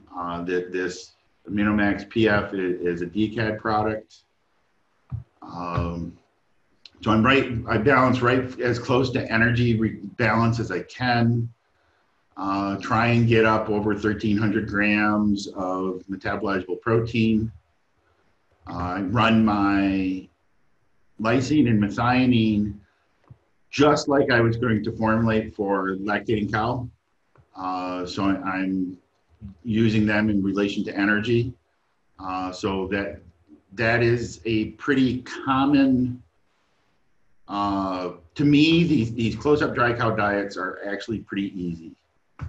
Adequate amounts of forage NDF as a percent of body weight, adequate levels of MP, formulate for at least methionine. Where possible, I'll use monensin. The only 2 diets I use monensin in are close-up and fresh. And then I'll manipulate DCAD so that, we've got this milk fever risk prediction. As long as I'm around that 0.5% potential milk risk prediction, and then I watch the cows. The other one that I watch closely is fermentable starch. I'm trying to keep my fermentable starch number 4 or 5 points lower than the fresh cow diet. And I really believe now, after implementing this, I definitely did see a fresh cow performance improvement. So I'm still energy controlled. relatively high fill, but still supplying enough fermentable starch that that rumen's ready to go when they go over to the fresh diet. So they go from this diet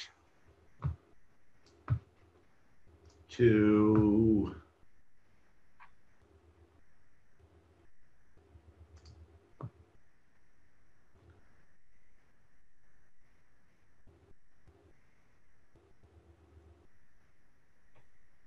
this diet. Heavy corn silage. This protein mix is basically minerals, bypass protein, some bakery, some bypass fats, and then both some smart amino M and some ML to go after the lysine. And my fermentable starch goes up to 19.6. And you'll see where my amino acids are. And so they go really quick from a negative DCAD to a positive DCAD. I've become more and more convinced that that's really important in these lactating cows, is to be at least positive 300. And all of these things, when we put them together, they just come through these transition periods not really wanting any help. Simple diets, there's nothing really, you'll see no other additives. There's no, there's nothing. It's just supplying nutrients. Any questions on that? I'm looking through our chat and our questions. I have a question. Good. Thank you, Elena. Yeah, do they eat it all? So they hike, the fresh cows. The fresh cows right now, and it's so hard because of how dynamic that pen is, as to what actual intakes are. But I can tell you, if you give me a second, I will bring up. I was looking at the PNDF, and I was wondering if that can, limit. Oh, okay. Yeah, I'll come back to that. So right now we are offering, see the fresh recipe.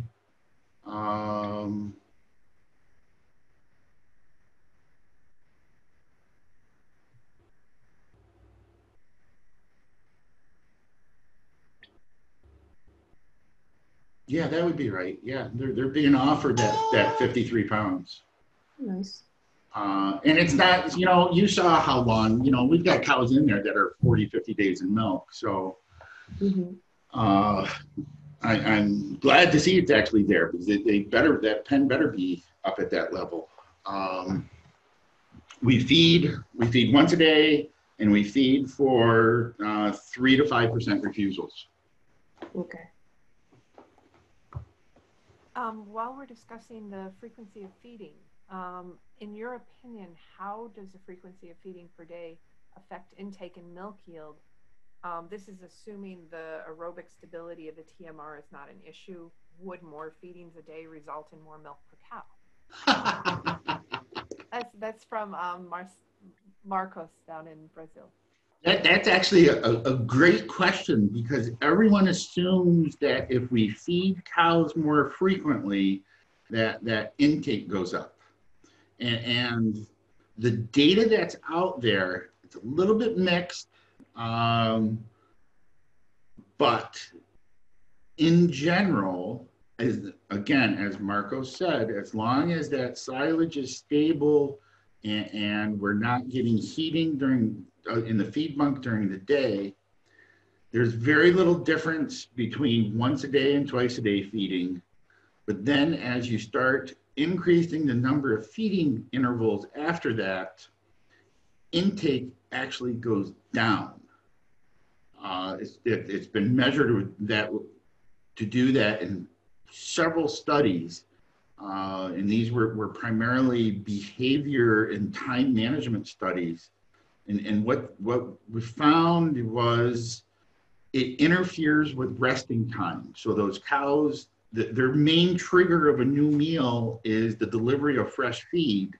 So it's disrupting their rest time, and they come up, they eat faster, and then they want to go lay down. And as a result, their total eating time's higher per day, but their total intake and their total milk is actually lower.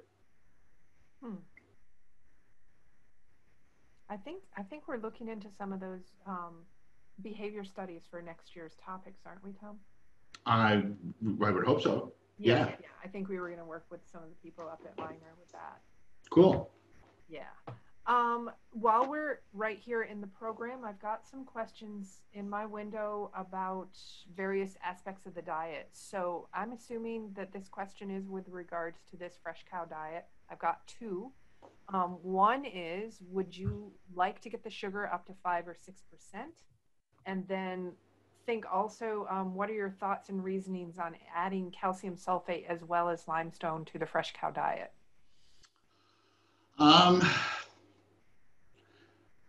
You know, when I looked at this and I saw the calcium sulfate, I was like, huh, that's interesting. I wonder why that's there. Didn't you do that? I think it might have been just as a filler there, or maybe I had a self-respect in there as well, and that was how the premix company, the mineral company, formulated it. There's no rhyme or reason as to why I would have specifically selected cal sulfate, unless I was going after a self-respect. Sugars, you know, I have mixed feelings on sugars. I've gone high sugars, I've gone low sugars. For me, for where we are in the Northeast US, sugar is expensive.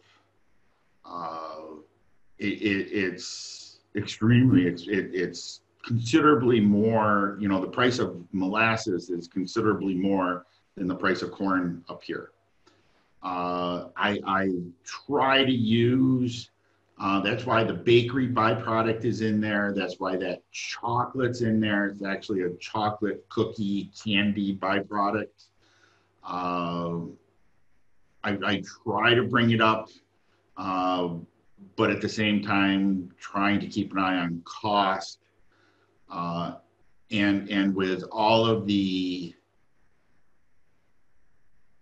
really good fermentable starch sources that I've got in here, the worst quality fermentable starch that I have in here is the ground corn.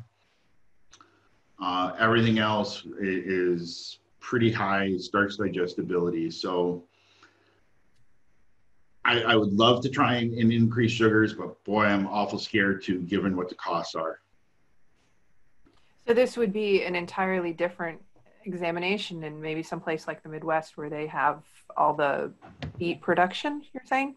Where they have those byproducts? Or in the West or the Southwest where they feed a lot of alfalfa hay. You got to remember, I don't have any dry forage in here. Everything's fermented. You know, if I could take that alfalfa silage and switch that to alfalfa hay at the same dry matter amount, and the same with the second cut grass, you know, suddenly my sugars would be up probably 3 points. So it's a challenge with all fermented feeds and what's locally available from a economic standpoint. Nice segue. So your metabolism, methionine to ME ratio is 1.26, and that appears to be, there's a fair amount of smartamine in the diet. The economics of that, how does that play out for you? Well, okay, so that's the fresh diet. Because it's just, let me show you the diet I formulate off of, which is that old cow pen. Excellent, because I have questions about the high cow diet too. So here's that old cow pen, and I'm 1.24. Okay.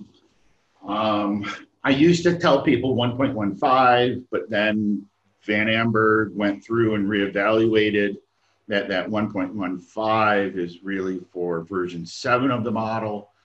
For the version of the biology that we have, we should be around 1.2. If we just look at it from a milk protein response, the economics are still positive. As long as milk protein is over $1.90 a pound, or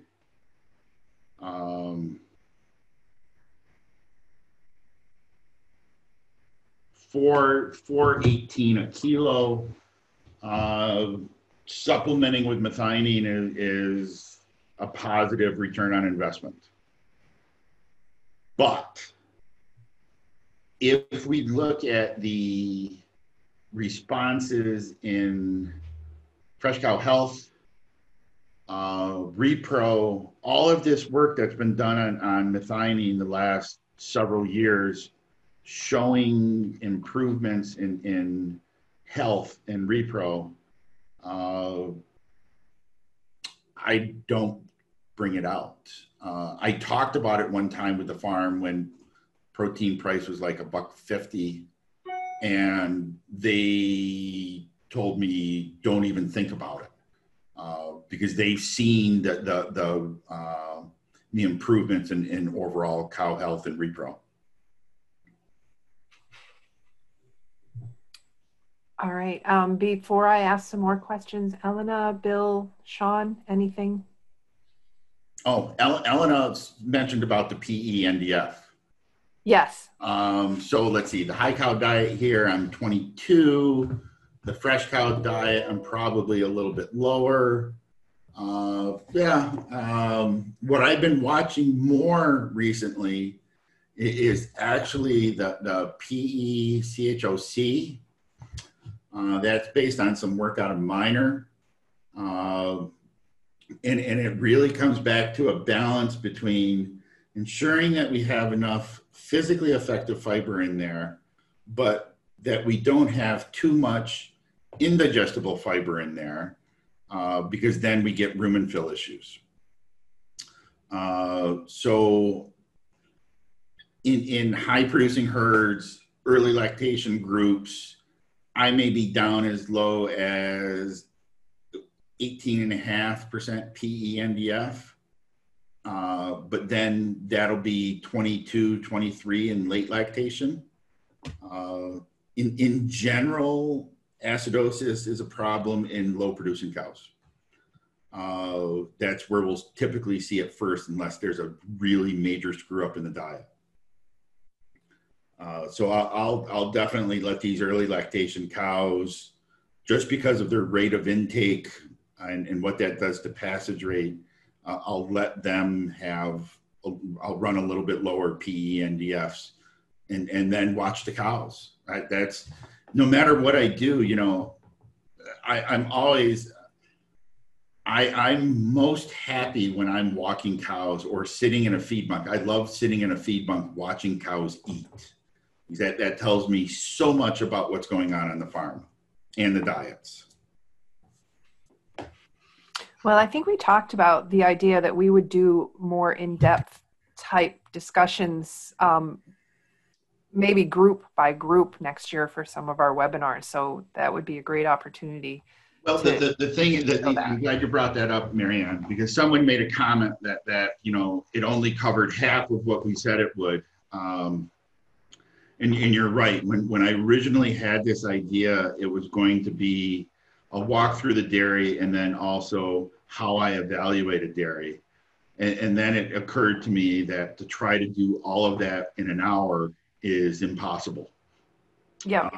Typically, even when I do tours of the farm live, we usually spend at least half a day So this was, I want everyone to think of this as an introduction to the farm, and then we're going to use it more over the next year going through some of those topics. Yeah, I think that people will really enjoy that. Just given our questions, they're so specific in certain areas that if we can have a talk on each one of those areas and really dig down, I think people will enjoy it. Please, anybody who's listening, feel free to email us and let us know what areas you're especially interested in. I'm going to move to another question while we're on this high group diet. What is, and this is from Marcos, what's the protein profile of the high group TMR in terms of crude protein, MP, allowable milk, lysine, methionine, RDP balance, or ammonia as a percent of the requirement? And what is the MUN of the herd? Okay, so everything right there is, you can see on the screen, crude protein of the diet, 16.8, which is higher than I normally run. That's just because of the grass silage and alfalfa silage qualities right now. MP, I'm a couple kilos higher in MP allowable milk than ME allowable. Ammonia, 150% of requirement. And that's not planned. So again, that's based on the silages. RUP, RDP, I don't even look at. If we look at where we are with MUNs on the whole herd, I'm not going to guess. I'll just bring up the report quick.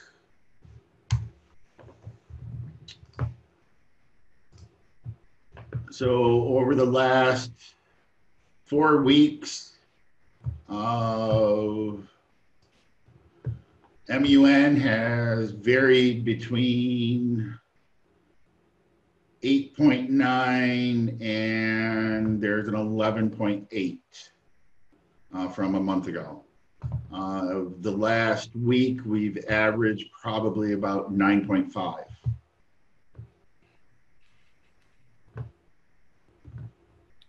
Sounds good. And that's with milk fat averaging about 3.6, 3.65, and milk true protein close to 3.1. Okay. This brings a question. Where is the milk primarily going to? Is it a fluid market, or are they making yogurt or cheese or anything with it? The vast majority of our milk, or I think all of it, goes for yogurt. Okay, interesting. While we're on the topic of milk, and then we'll go back to diets a bit. Do you think that milk processors are going to dictate your need to reduce perhaps dry cow treating in the future?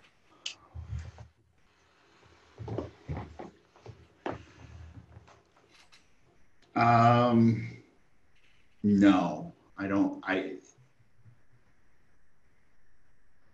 Maybe. Mm-hmm. Who knows? I think there will be a lot of pushback by the vet community if that tries to get pushed through too hard. What do you say, Bill? Well, Bill, unfortunately, Bill had to leave. Bill had to leave. Okay. It would be interesting to get his take on that. I think, yeah, some of it's going to depend on whether it's science-driven or opinion-driven. And unfortunately, we have to be aware of being responsive to the latter as much as the former. Back to diets. Do you typically formulate for high ME and MP as a percent of required? If yes, thoughts on why? I don't. I actually try and formulate. I always try and initially and make the model match what the herd's or the group is actually doing, and then I look for opportunities. If there's something glaring that suddenly I'm 7 pounds high on NP allowable milk, then it'll be, okay, can I increase ME or can I decrease MP and maybe save some cost? I'm always challenged, but the protein side's easy. I'm always challenged on trying to get more energy into these girls. That's true for any cow. Elena, I don't mean to be hogging the questions. Do you have any to throw in? I've got a ton. Say that again, Marianne, sorry. I'm sorry. I don't mean to be monopolizing the question period. Do you have any that you would like to ask? I still have a bunch to go to, so. No, you go ahead, Marianne, don't worry. Okay, all right. So while we're talking a little bit about milk fat, I've got a couple questions on your ratio of fatty acids. So can you share your goals in C16, C18-1 ratio for the diet? Okay. So there's really three numbers that I look at, maybe four, when I'm thinking about trying to manipulate milk fat. PENDF, starch fermentability, the methionine balance, and then that C16, well, a couple there with fatty acids. I always watch that C18-3 intake and try and keep that below 85 grams. That's based on some experience and some discussions with Lou Armitano over the years. But then Adam Locke's work has been playing with the 16 to 18-1 ratio and playing around with that. And I try to keep that ratio at least 1.5 to 1.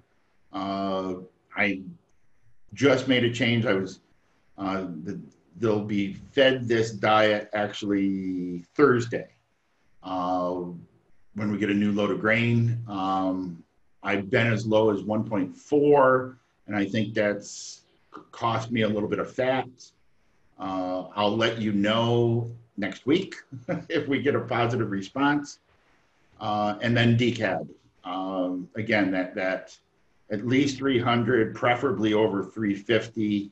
I think the combination of those points allows me to manipulate milk fat pretty reliably to a point where another farm I feed told me, I don't know what it is, but you say that you're gonna increase milk fat, and you do now, and it's never used to be that way, and we've just learned that much more about fat responses in cows the last 10 years. I would refer to some of that research that Adam Locke's group's doing in our February webinar that was discussed. Do you have, can you share some of the palmitic stearic fat sources that you would advise adding?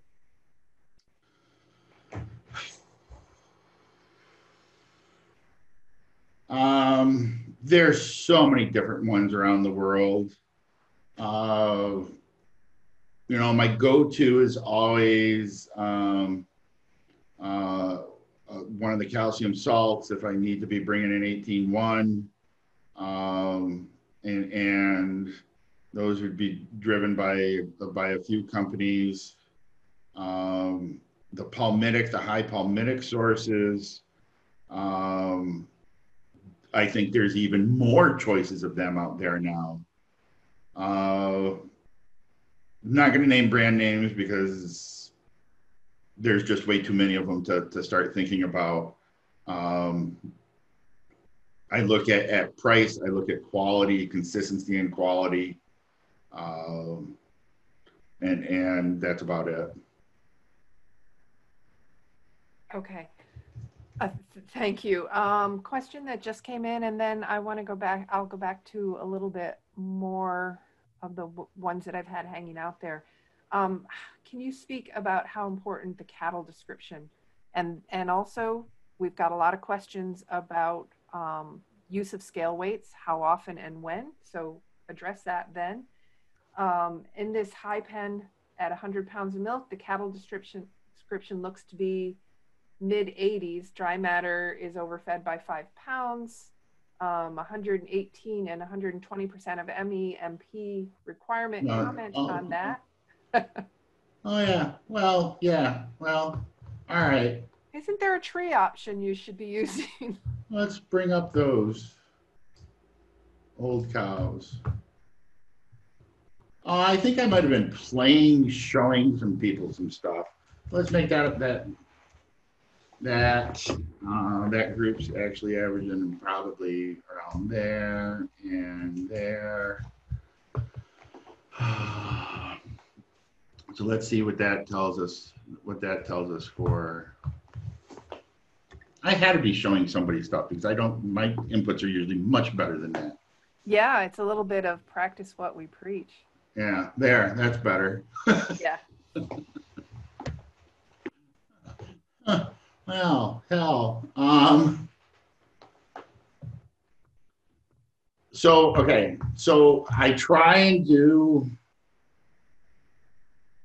whenever I do a major formulation change, or going to, if it's something minor where I'm going to pull out, a pound of corn silage and go in with a pound more of alfalfa silage for inventory, stuff like that. I typically won't look at the cattle inputs, but at least once a quarter, I will go through and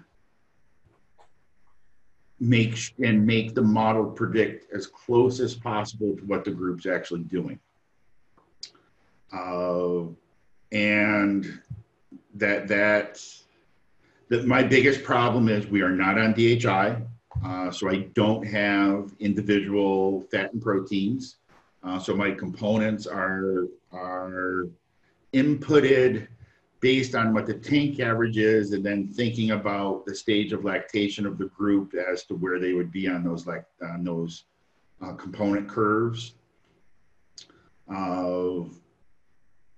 But I have decent dry matter intake numbers, and we've got daily milk rates. I've got really good milk rates. So that gives me, if I spend the time cleaning up some of these inputs better, I'll be within half a pound of energy allowable milk versus what the group's actually doing. And again, I try to do that at least once a quarter.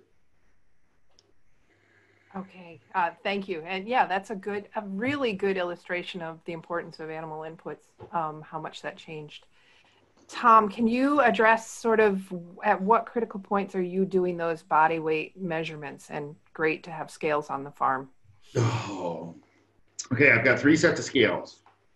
So I get body weights, birth, sometime soon after weaning, 6 months, first estrus, first breeding, and then 6 to 8 weeks pre-calving. I wish I could get weights consistently on cows, but we don't have the infrastructure to do that. If I could at least get body weights on fresh cows, I would be ecstatic. But I don't. Body weight's critical input. So that this is kind of, in the past, I've weighed some cows, and those are kind of how I've ended up with the mature weights that I use, and then do some calculations based on what stage of lactation, what parity, to try and get some estimates. What I really look at is if I know my milk and if I know my dry matter intake, and if that predicted intake is lining up, pretty close, let's say within 5%, then I know my body weight's a realistic number. Because those intake equations are basically body weight and fat corrected milk. So I kind of use that predicted intake versus my actual intakes as an internal check to what my inputted body weight is. Have you found that you've had to increase the body weights on the herd as you've improved the young animal protocols? No, Okay. it's more of just an overall change in the genetic base over the last 25 years. Okay. A question, and this is from Charlie, but I believe he has left the webinar, so we actually can address this in a response to him via email, but this is also bypass fat fed to which animals to lead to improved pregnancy rates. Yep, that's the Essentium product. Okay. You may have answered that when I was looking at other things. Unless I get some more questions in our chat and our Q&A, I'm going to save some of these that I have relative to Marcos for the evening webinar because it's getting on towards 11:30. And it's going to be a long webinar tonight too. So unless we get any other closing statements, poor Elena had to leave because I think it's late over there. We've got another meeting that actually started 20 minutes. Yeah, Bill popped off, and yeah. So anybody that we'll have more questions tonight. If anybody wants to pop in towards the end to just ask questions, feel free. So, do you have some questions you want to start off Yes. with? Okay. I have a lot. All right. Well, why don't we do? Obviously. Oh, I knew you would. Why don't we do a few with you, Marcelo? If you have questions, Sean, same thing. And then we'll come back to me with the questions I have. So go to it, Paula. Okay, the first one. The high moisture corn you showed us is snaplage. Can you tell something about it? So we finish harvesting silage and we switch the heads to a silage head to just a regular combine harvester head and go right back out. So it's the same equipment, it's the same harvester, just a different head. So we're taking the whole ear along with the husk and the cob. So it's about 60% year in, year out, Paula. It's about 62% starch. How is that on moisture for packing? It's wild. Year in, year out, it's about 60 dry matter. All right. Let's see. I also, Paula, not to jump into yours, but I'm just checking. I had some questions about snaplage, and I want to get to that while we are, unless it just was answered. How is the effectiveness of the fiber in the snaplage relative to the fiber in corn silage, alfalfa, and straw? I never think about snaplage as providing much PENDF. And actually, Marianne, if I can take over the screen. Yep. Let me see if I need to give you permission. You do. All right. I'm going to stop my share. And there you go. There we go. So let's see. Let's take a look. Let's go to the high cow diet. And I'll be nice. I'll even switch to metric for everyone. So I'm feeding about, come on. So 2.3 kilos of dry matter of that snaplage. And it is providing me with, come on, I got too many recipe screens open. I was trying to be clever.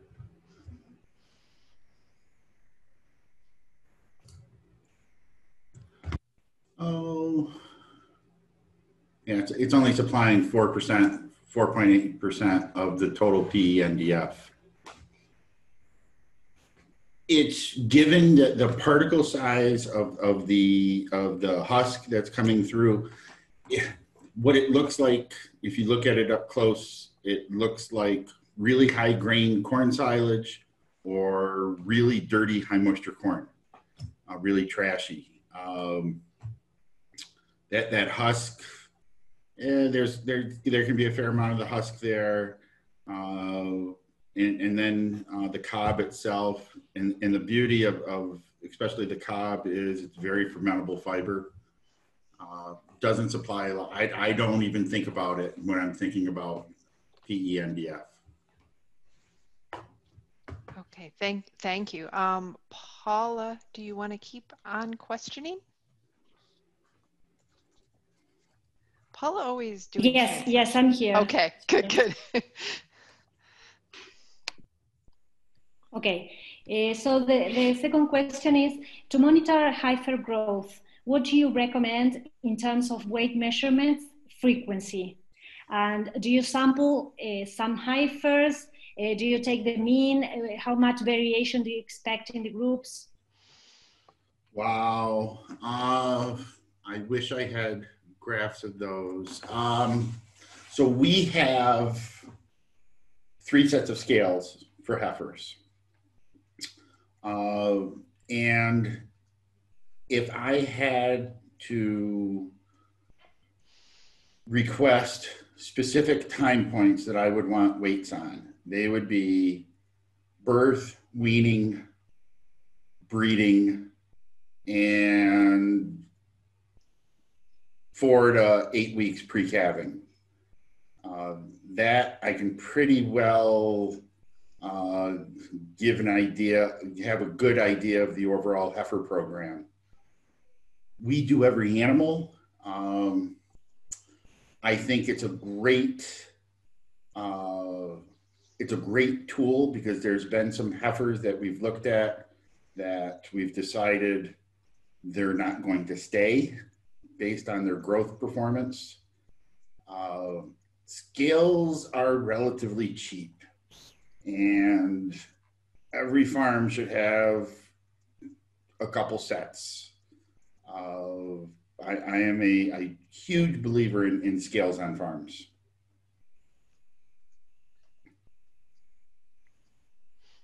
Great, great. Paula, keep going.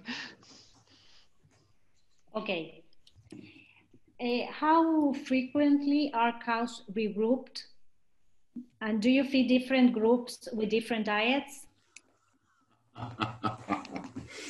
Okay, so cows will come into the fresh group. When they exit the fresh group, they will go to a pen really based upon their lactation number.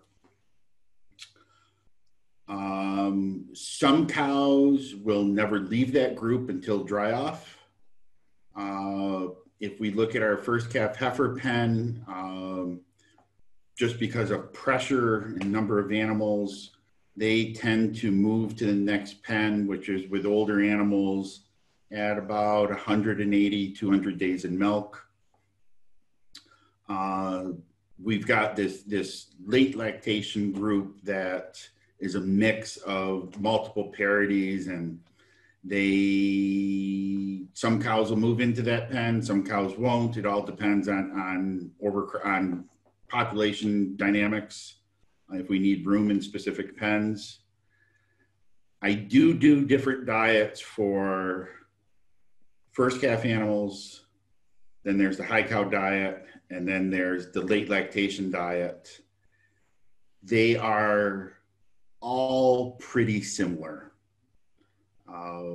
And we can get away with that because of how short our calving interval is. We're less than 13 months. We're like 12.5, 12.4 months calving intervals.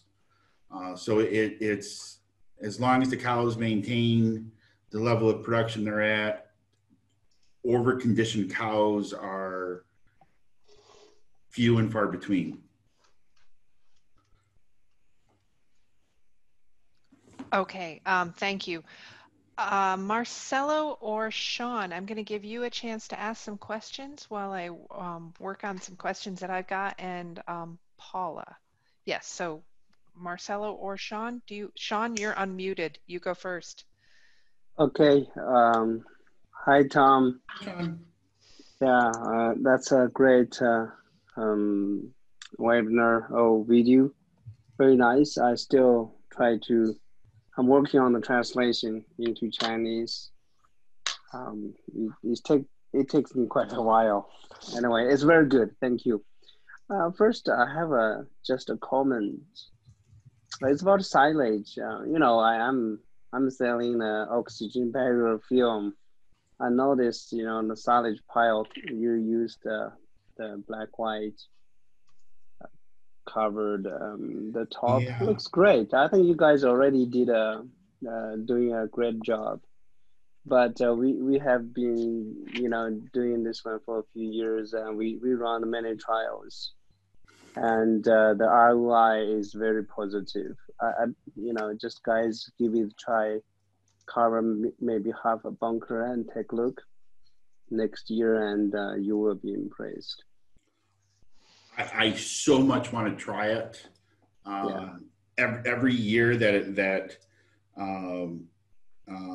things look decent in the beginning of the year in milk price, and then it crashes.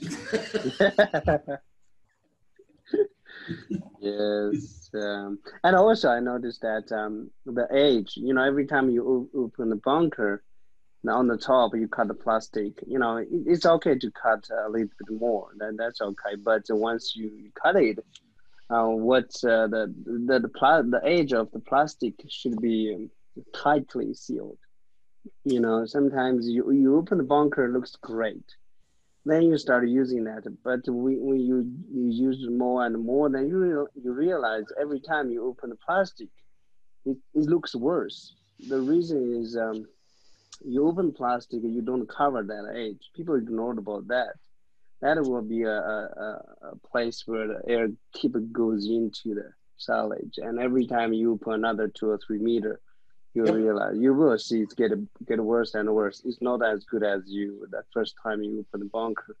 Maybe you think, well, it's after a few months, but it's not about time. It's about covering. You always keep the edge sealed completely, and it will help too. Yeah. Yep. It's just a comment. I noticed you are using a protein blend. Yes. You blend that on farm, or you ask some feed mills to blend that? No, we buy that from a feed company. It's a blend that I put together, and we get it delivered once a week. Yeah, that's great. Sean, not to interrupt, but while we're looking at this diet, I did have a quick question. Does the soy in the recipe stand for soybean or soybean meal? So, the soy? Yeah, that's listed in this recipe we're looking at. Soybean meal. Okay, thank you. Go ahead, Sean. Okay, let me, last question. I believe my other question will be covered later, maybe asked by other people. But there's one question about milk replacer. You said you formulated a milk replacer, really different from most of commercial products, because you said it's very close to whole milk. So is it competitive? In China, sometimes when the milk price become very low, and some dairy farms just go ahead, get convert their milk to milk powder. They stock it because it just doesn't make sense to sell the liquid milk. Price is sometimes very low. So in that case, then later on they use this milk powder and to feed calves. Okay, there's one thing with that, and that is how long does it sit in storage before they use it? Because the EU a couple of years ago went to when was it 2015 when milk price really collapsed? Yeah, they purchased millions of liters of milk and made it all into powder, and it all went into storage. And Yes, they yes. started releasing that all, and it was being used for milk replacer after 2 years, 2 to 3 years, and it was terrible. The digestibility was horrendous because of how fast they dried it and then sitting in storage that long. We look at when the milk replacer that we have made, the shelf life, the tag shelf life on it is a year, and we don't like to see any of it sitting in inventory greater than 6 months. Yeah, that's a really good point. Actually, some farmers are complaining. They said they bought this milk powder, and then the calves performs badly and poorly. So maybe that's the reason. So with the protein and energy or fat very close to whole milk, then you also add those minerals and other things. Correct. Which should be higher than what's in whole milk powder. Yes. Yep. Okay. Yep. Okay. Sean, yeah. While we're discussing, Tom, while we're discussing a little bit about calves, I had a question from Marcos. He's asking how much milk are you feeding per calf? Is it fixed or a variable volume? And what are your weaning criteria? Okay. Yeah. Our weaning criteria is very simple. Day of age. Our milk feeding is this. The first 3 feedings of life are colostrum. And then from the 4th feeding through day 21 of life, they are fed 3 quarts of milk in the morning, 2 quarts of milk replacer at noon, and 3 quarts of milk in the evening. From day 22 to day 48, it's 4 quarts of milk, 2 quarts of milk replacer, 4 quarts of milk. So in total, we're doing 8 and then 10 quarts a day. Okay, thank you. Unless I'm going to ask a quick question that you already answered, but we're going to share it with the class. This was a question on dairy comp, best commands or graphs to see how a herd is doing as far as early milk production performance. Yeah, that's a little bit of a tough question. It really depends. Everyone has their ideas of how to do this. To me, it depends on, do I have daily milk weights or not? If all I have are test day data, then it's going to be a lot more difficult to really look at this. With daily milk weights, in agriculture, I learned this. It took me a few years to learn this working with this farm. One brother is very graphically oriented. The other brother is tabular oriented. So I would show a graph of how cows were doing, and the one brother picked up on it right away and understood. The other brother sat there looking at me like I was from Mars. Me personally, I'm a graphic person. So I tend to generate those graphs. So it'll be like graph, well, for us with daily milk weights, it'll be graph MAV by days in milk for lact equals 1. And I'm just looking at the shape of the curve. And what I look at more is the outliers. Why do we have this subpopulation that's low in the graph? If I wanted to generate a table, then I'll do things like I'll create some items in dairy comp to look at maybe day 7, day 14, day 28 milk, and capture the 7-day milk averages on those. And I watch heifers. I watch our heifers quite closely. So I'll be looking at what is their performance in relation to the mature herd at various stages of lactation to see if they're like 80, 82% production level of what the mature cows are doing, especially at peak and a little bit before peak. But generally, I just watch the shape of those graphs. It's hard to explain and I'm looking at the slopes. I just have this visual idea in my mind of what slopes should look like and what the relationships between the different parities, what I'm looking for. I can't really explain it beyond that. Okay, thank you. Thank you for elaborating on that. Paula, I'm going to give you an opportunity to ask some questions if you would like, or okay, good, go. And if it's on a topic that I have some of, I will possibly butt in. Okay. Okay, perfect. Okay. Can you tell us what nutritional strategies you use to mitigate heat stress?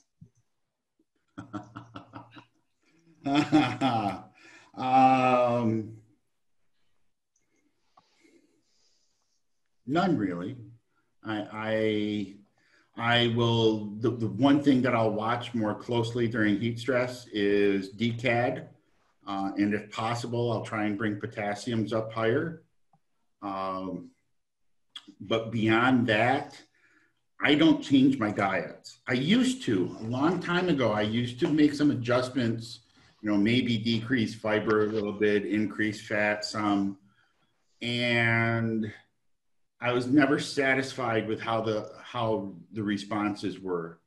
So to me, it's very much, I will formulate those diets to maintain rumen health, and anything that we can do to stimulate intake. It comes much more down to what is the farm going to do for cooling, for heat stress abatement, and ensuring that the feed in front of the cows stays fresh, doesn't heat, no secondary fermentation.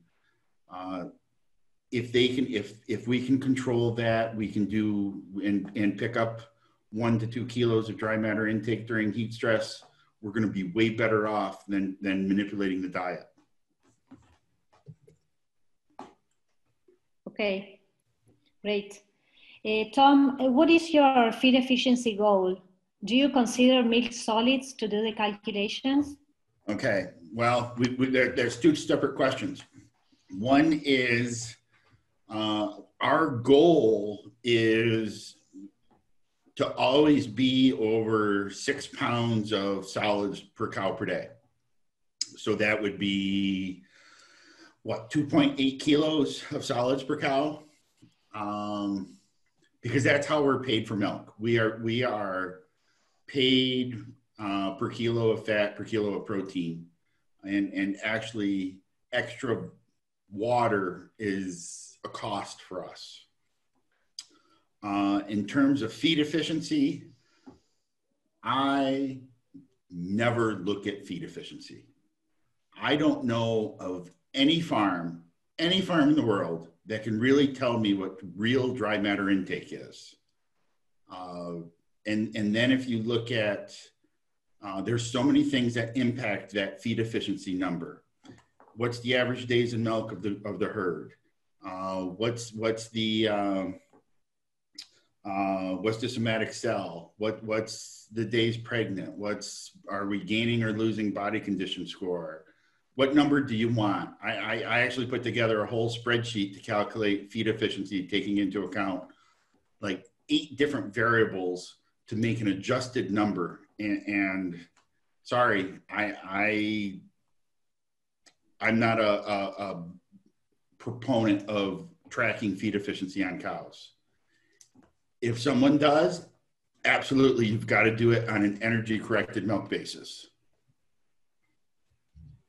Okay, perfect.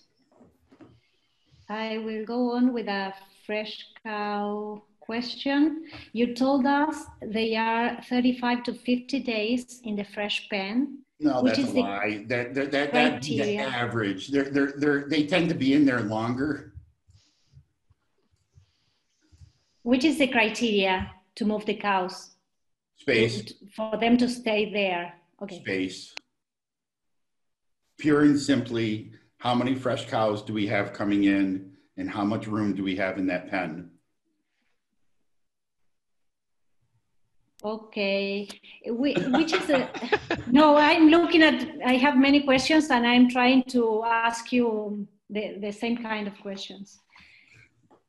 Okay, this says, which is the starch value you use in the fresh and high cow diets?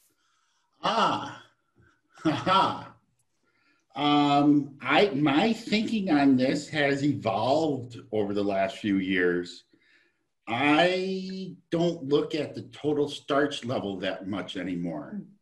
I'm watching the fermentable starch much more closely.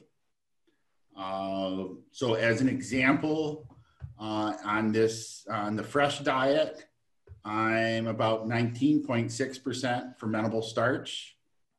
And I'm only 26% starch because of all that fully fermented corn silage and the fermented snaplage. The high cow diet goes up to, I think, a little over 20% fermentable starch. From starch, yeah, 20.8. And it's 28% starch. So by watching that fermentable starch on the fresh and high cow diets, I'll be 19.5 to 21% fermentable starch. Late lactation, I'll drop that number to 19.5. And then on the close-up diet, this is a big one. I really watch the fermentable starch on the close-up diet and try to keep it no more than 4 or 5 points lower than the fresh diet. So in this case, if I go back to the fresh, I'm 19.6 fermentable starch. And on my close-up diet, I'm actually 17.6. And yet it's still a relatively high fill, controlled energy diet. Perfect. Okay. Paula? Yes. I have a few questions on particle sizes that I want to lump together. Shall I ask those and then give you another go? All right. Okay, yes. Perfect. All right. So the first one is, what is the optimal particle size for ground corn in terms of microns? And what is a respective sieve opening diameter on a hammer mill? Ooh. Screen sizes on the hammer mill, I don't know. All of the data, and this would be data out of Wisconsin, from Randy Shaver, that with dry corn, as long as we're below a mean particle size of 1,200 microns, there's really little difference in starch digestibility in cows. If we grind it finer, let's say like 800 microns, all the work shows that we really don't get a milk response. The only thing that we see is we go from being able to see corn particles in the manure to not being able to visibly see the corn particles in the manure. The starch is still there. Okay. Staying with particle size, but sort of switching feed ingredients. What are your goals on corn silage processing, particle size of fiber, and starch damaging, and how is it monitored on the farm? How does that affect the corn silage feed values for diet formulation? These are from Marcos. Okay. So our corn silage particle size our theoretical length of cut is 19 millimeter. And the kernel processing, the person operating the harvester, who's one of the junior partners, is supposed to stop and evaluate that when they start new fields. And we're using the pioneer recommendations basically of taking a liter cup of corn silage, and we should see no more than one whole kernel in that, and like 1 or 2 halves. And we adjust that processor. That processor is getting adjusted multiple times a day as they go across fields. Okay. Now, I think you said no, but do you use an inoculant on corn silage?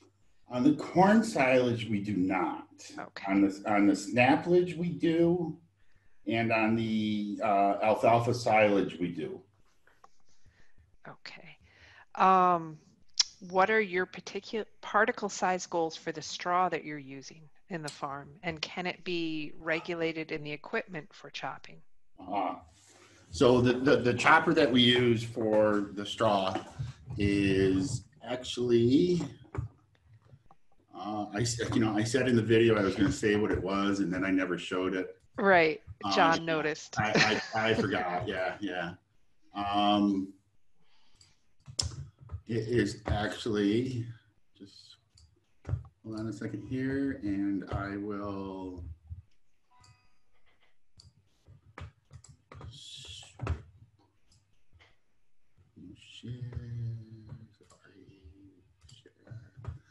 Go. It's a hay buster, and we've got 2 size screens for it.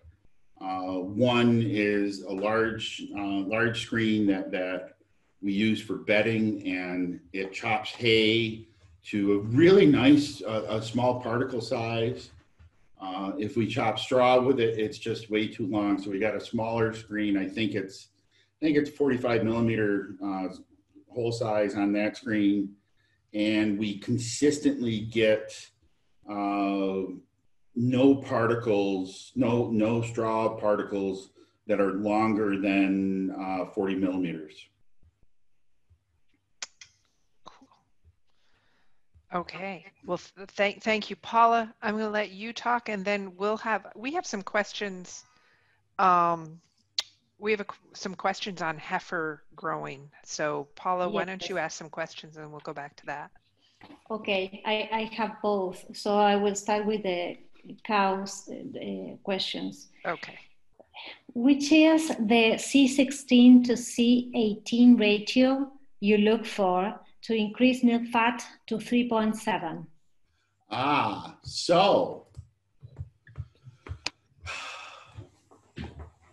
when I want to manipulate milk fat, I'm actually looking at 4 things.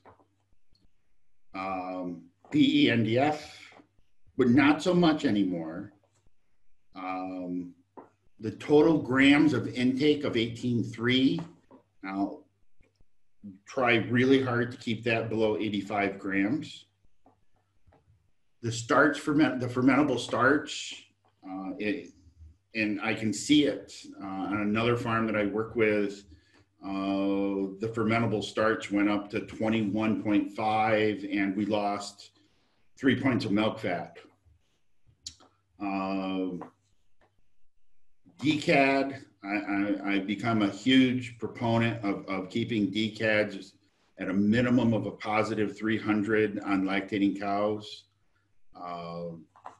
And then I'll look at the C16 to 18:1 ratio, and my target is to be greater than 1.5 to 1. And 1.7, 1.8, I think seems to give a little bit more consistency. We'll see that this diet here is 1.77. The cows saw this diet for the first time today. Just because of some forage changes, I dropped to 1.4. And between those forage changes and this change and the change in the ratio, we lost a couple points in fat. So ask me next week if the cows responded. Okay, I will. Please do.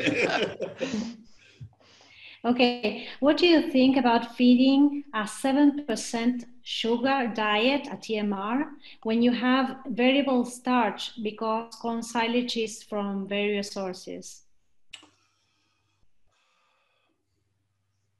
That can work very well. I have fed as high as 11% sugar diets. And obviously the starch levels on those diets were in the 18, 17% range. To me, you know, I don't really care. To me, it's what's the most cost-effective way to get as much fermentable carbohydrates into the cow as possible. And if doing it with more sugar gives us a more consistent delivery of those fermentable carbohydrates, I'm all for it. Okay. Tom, can you tell us how many feed deliveries per day you do for milking cows, and what's the frequency of push-up? We feed once a day. And push-ups are done after feeding. The first push-up is 4 hours later, and then it's done every 2 hours after that. Tom, you had a good discussion this morning of your experiences or the research on feeding frequency and dry matter intake. Would you elaborate a little? Okay, so the data that's out there is pretty intriguing. There's not much difference between once a day and twice a day feeding. But then when we go for every increment of after that, unless there is a problem with the silage where there's secondary fermentation and heating, we actually see dry matter intake decrease. It's kind of counterintuitive, but what it is, the cow's primary trigger to start a new meal is the delivery of fresh feed. And it's interfering, if we're feeding 3, 4, or 5 times a day, that's interfering with her rest time. And she changes her eating behavior, her eating time, her rate of consumption, and that all comes at the expense of less rest. And that's why then the net result of that is less intake.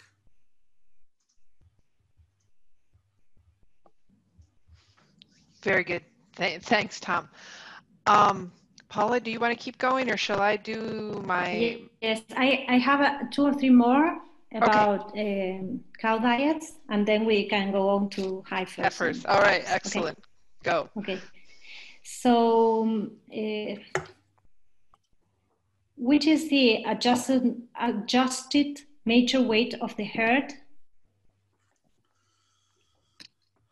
What am I using? 750 kilos. Okay. And I should probably increase that. I should probably increase that to 775, just because the cows are continuing to get bigger. Okay, great. Which is the difference in NDF between fresh and high diets? And can you tell us the DCAT for fresh cows? Okay, so first of all, I never look at NDF. So let's look at it. So here's the high diet, and the NDF is 30. Surprising. And the fresh diet, NDF is 31. DCAD on the fresh diet is 323. And on the high diet, it is 311. Okay, perfect. And I have the last one, which is the association between sugar content and fat milk, milk fat. The data that I'm aware of, and this would have been from Glenn Broderick in late 90s, I think, or early 2000s, that he did that trial where he titrated different levels of sugar into a diet. And the maximum response was around 6% sugar, and that gave the highest milk and milk fat.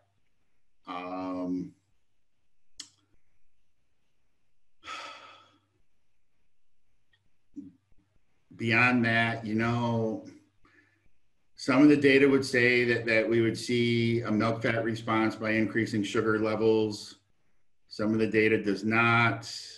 You know, I can easily say that up until we got into heat this year, with running with diets like this and the 4 to 5% sugar levels, we were running milk fats around 4%.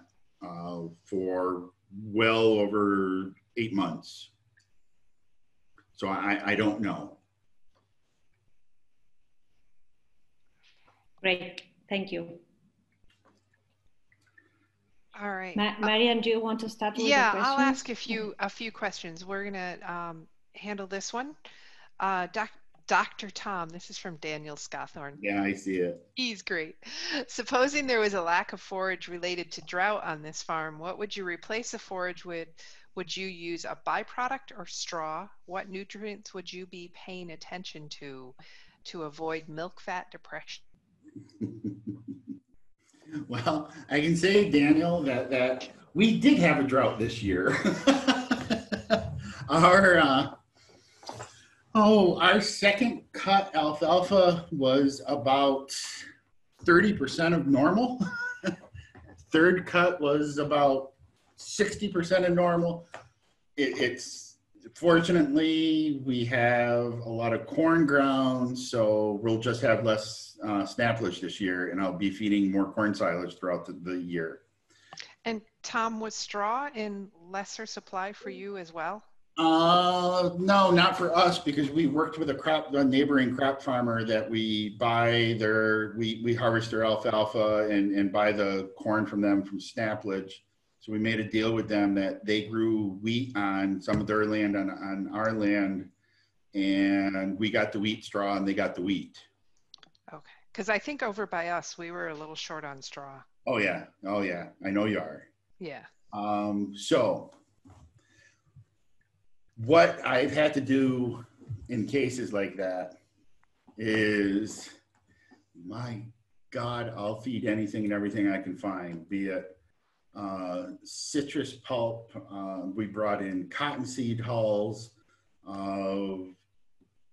wheat straw, grass hay, brewer's grains, anything I can get my hands on. The biggest problem when we get into some of these byproducts, especially heavy byproduct diets that are like brewer's grains. Great product. Brewer's grains, highly fermentable fiber, nice protein, binds everything together. Cows love it. Except the particle size on all that fiber is really, really short. And if you go too high, you'd lose milk fat really quick. So I really, when I have to go to these high byproduct diets, not only the PENDF I'll pay even more attention to, but I will be decreasing that fermentable starch. I would, instead of running 20.5% fermentable starch, on diets like that, I may only run 18. It's that fine balancing act of ensuring that we don't push that CLA pathway. All the other nutrients I formulate like normal. I just watch that. I'll watch that fermentable starch more closely. When you were mentioning using anything you can find, it reminds me of, I think about a year ago, my husband knew of a big farm around here. I think I asked you about it, that was looking to use wood chips or wood. Yeah. See, yeah. I won't go that far. Yeah. No, it's kind of that I remember asking you, and you were. I do know farms that use poultry litter in heifers. Mm-hmm. Yeah, anything that's fermentable. Let me put it that way. Anything that's fermentable, I'll try and feed. Okay. Paula she's got a question about metabolic problems in fresh cows. So let's pop back to cow discussion. Yes, sorry. That's okay. I missed it. Okay. Norberto says fresh cows are very healthy in that herd. What is the main support of it?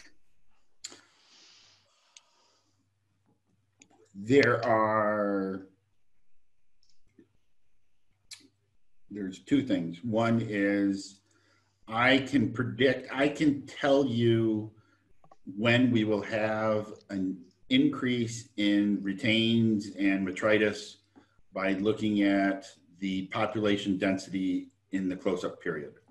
If we're overcrowded there, we definitely see an increase in retains and metritis. Beyond that, and there's data that shows the same thing out of the Animal Welfare Research Group up at British Columbia. They could predict metritis and ketosis in these cows 2 weeks before calving based on their eating behavior and social status within the group, and definitely overcrowding made those situations worse. The other is my close-up diet is, it's really simple, but it's really pretty focused. I spend most of my time actually looking at this diet and the high cow diet. That serves as my base for a lot of things. And as well as body condition score. If I've got to deal with a group of fat, dry cows, there's a couple things I'll do from a nutritional intervention until we can work through and not have fat, dry cows anymore. But typically, when I do close-up diets, I follow a pretty consistent recipe. And this is, I see this all over the world, especially in areas where corn silage is the predominant forage and there's not a lot of straw available or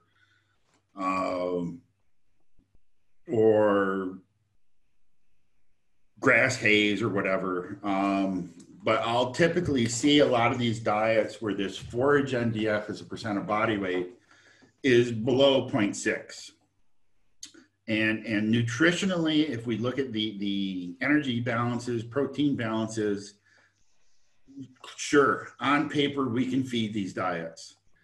And I will sit here and tell you they are cow killers. It is a great way to get post-calving metabolics as well as a lot of DAs.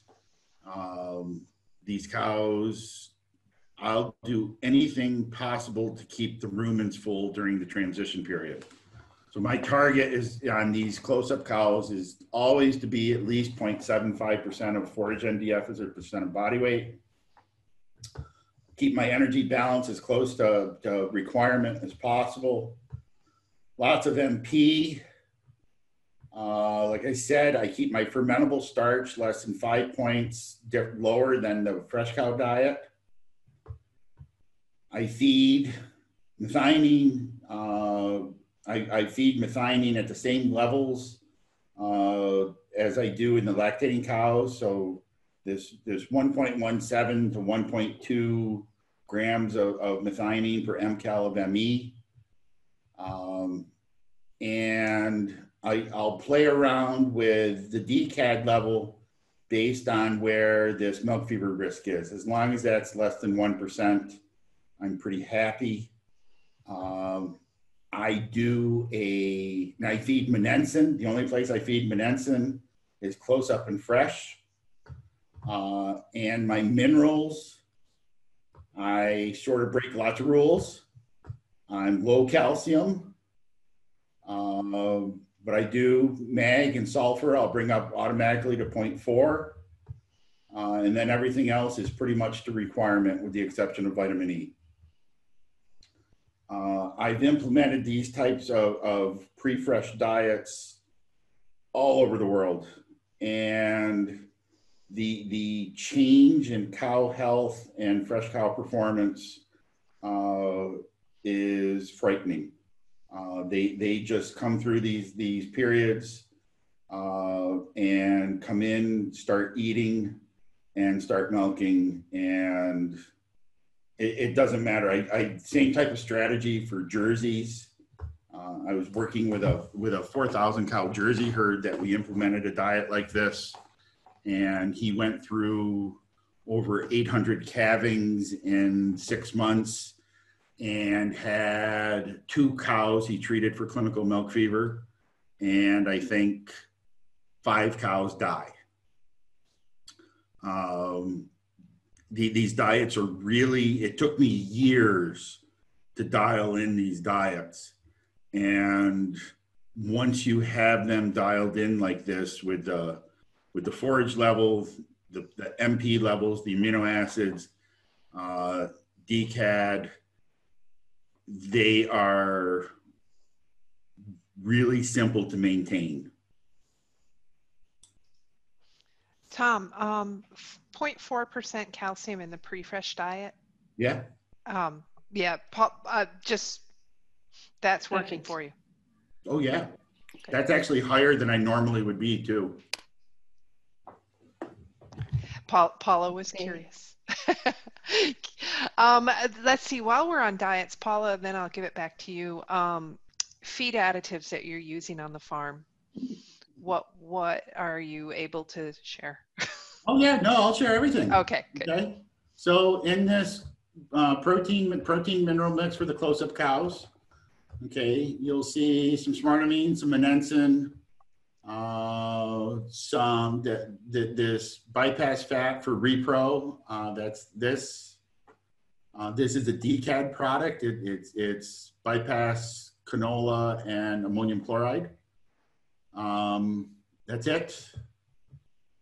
If we look at my high cow diet, so bicarb, I use a fair amount of bicarb. That's what I'm using to manipulate DCAD.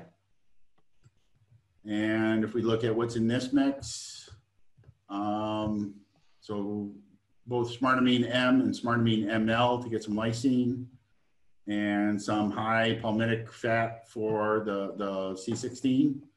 That's it. There's no additives. What is your calcium source back on that pre-fresh diet? On that pre-fresh diet, that calcium primarily is going to be coming from background feeds. Yeah. Okay. 26% of it from the grass silage, 12% from the corn silage. Let's see, 42% in there. Let's see, what's in there? Oh, yeah, it'd be coming from the Essentium. That's a calcium salt. I love that question mark. Yeah, that's where, if I wasn't feeding this, just to give you an idea, if I take that out, 113 grams. Okay, my calcium goes to Yeah, 0.35%. That's normally where I am. Okay. All right, Paula, do you want to keep going? Okay. My questions are multiplying. They are growing. Okay, which is the dry matter intake for first lactation cows at peak? I don't know. I know what it is for the pen. And that pen would be, let's see, that is,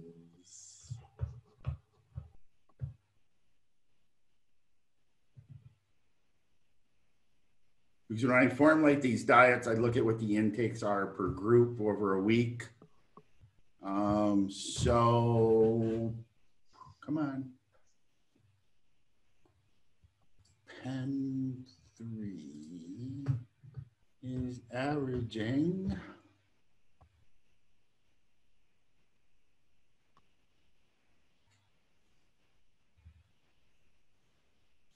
There you go, 22 kilos.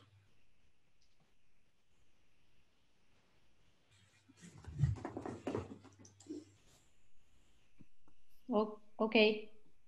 And now, can you tell us average lactation, repro, culling, and replacement percentage?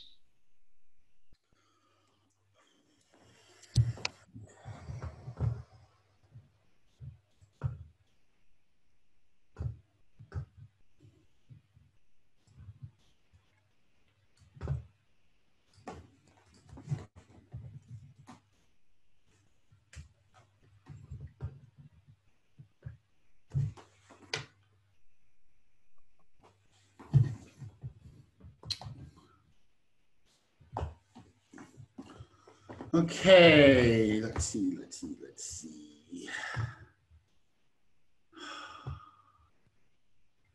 is always kind of difficult to do.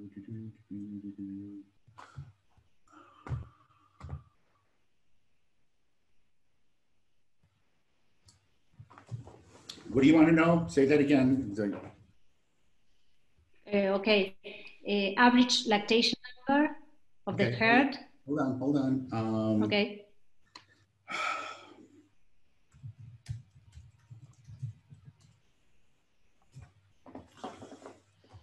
Right now, of the mature herd, the average is 2.21. Okay. Repro culling? Calling for repro issues? Yes.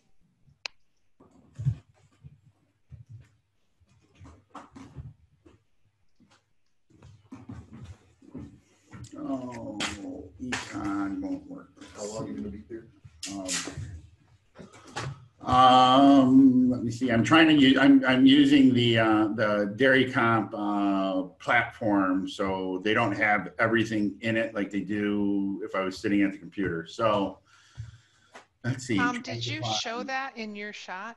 No. In your video? Okay. No. Repro would probably be a third of the calls. I'm just going to guess off the top of my head. Our call rate is running 32 to 35%. So yeah, probably a third to half of that would, a third of that would be repro. Okay, great. And the replacement percentage? Are you growing? Oh, yeah. Yeah, we're constantly growing.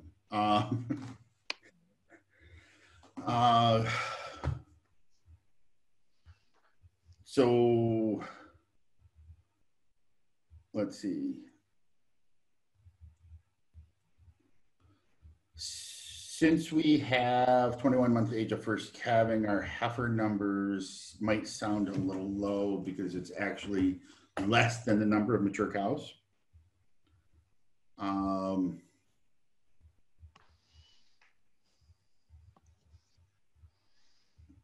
Yeah, I guess I don't quite understand the question, Paula. No, which is the replacement percentage? Oh, so the culling, the culling rate. Yes. Yeah, it's like we're averaging 35% depending on the month. Okay, okay. Carlos said some high group cows were in a body condition score about 2.5 individual.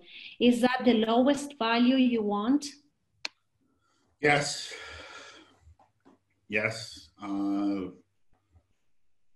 I don't like to see cows much over 3.2. Okay, and the lowest value is around 2.5? Yes. Okay. And the last one for cows, pre-fresh decad? Yes. Is right now I'm negative 116. Okay. No, we don't do urine pHs. No, we don't do blood calciums. I just watch the cows. Okay, thanks. And don't you love when you have a son who brings you hard seltzer during the webinar? Oh. I'm very happy now. Go all night now. Yeah, did he know I was in here? No, I don't think he did. Let's see. I'm going to butt in with a question from Sean. Since mastitis is the biggest concern and you don't like the conductivity test, is there a better way?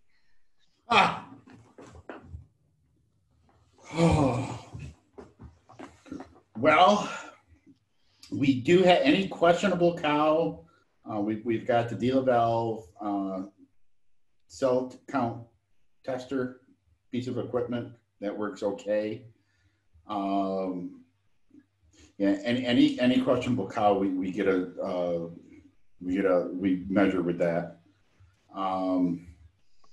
Hopefully someday someone will come up with a better way to do actual somatic cell count on cows in the parlor. All right, back to you, Paula. Or do you want me to ask my heifer questions? As you want. Oh. I can start. Okay, you start. Okay. You might have them anyway. Okay, I think you told us that calves were fed with milk replacer and waste milk also. Is it right? That is correct. Okay, which is the energy and protein concentration in the pre-wean calves diets? Well, I don't know.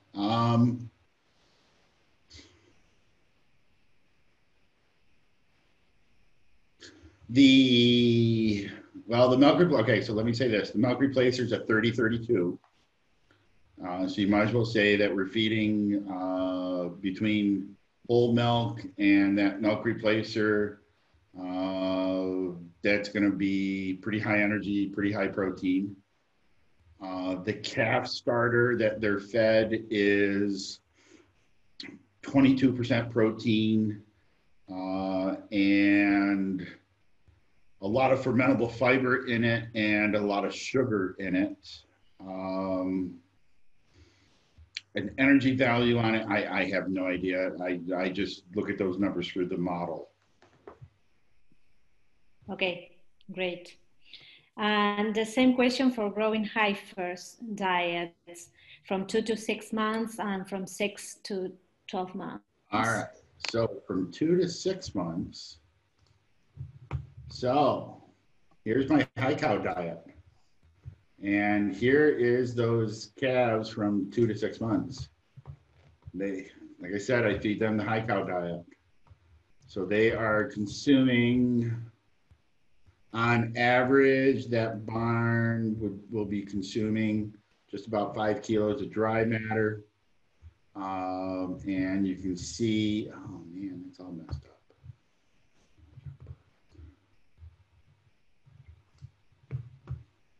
And it is supporting, it's saying that's saying it's only supporting about 1 kilo a gain. And I know that they're growing more than that.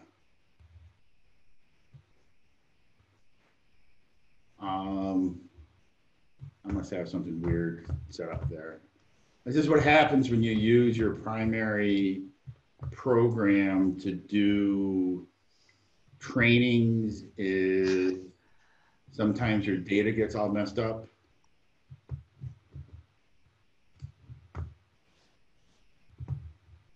It's gotta be something stupid. Oh yeah, that's what this stupid is. That's not even what it is now, where our average is probably like that.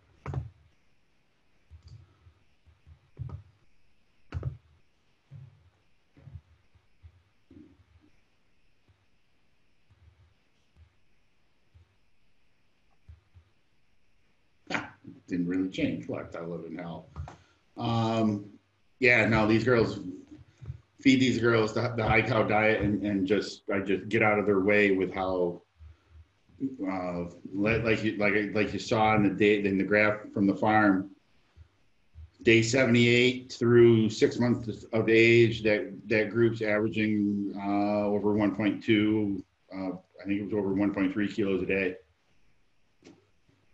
So this was a question that Marcos had, was if your goals of the high body weight gain, is that why you're using the high group TMR, or is it a nutritional or a management decision? Well, that is a great question. Because if we look at, this is actually a great little graph that I put together. So I calculated the energy and protein requirements per kilo of intake. Okay, so this is the energy, the mcals of ME per kilo of intake for a 2-month-old heifer. So we got 2, 3, this is for 900 grams a day. And then a far off dry cow, a prepartum cow, a lactating heifer growing 500 grams a day, a mature cow giving 30 kilos, 40 kilos, 50 kilos. You can see that and this is for a 24-month age of first calving. These calves, less than 5 months of age, they really have pretty similar energy requirements as a cow given 40, 50 kilos. If we look at it from an MP basis, it's the same thing. You look at these 3 and 4 month old heifers, they actually have, this 3-month-old heifer has a higher protein requirement than a cow giving 50 kilos. Okay, look at this heifer, this pre-fresh heifer, she has the same protein requirements as a cow giving 50 kilos. So it really is, it's a nutritional decision. Yes, I have to grow them as fast as I do to hit the target weights because we calve at 21 months. But regardless of what calving age is, the growth requirements of these young heifers are extremely high. And then you add on top of that how efficient they are at depositing frame and muscle during this stage. They are as efficient as high producing cows. And if we don't feed them that way, we are giving up all sorts of potential gains in terms of economics of heifer rearing. Tom, people would love to have this graph.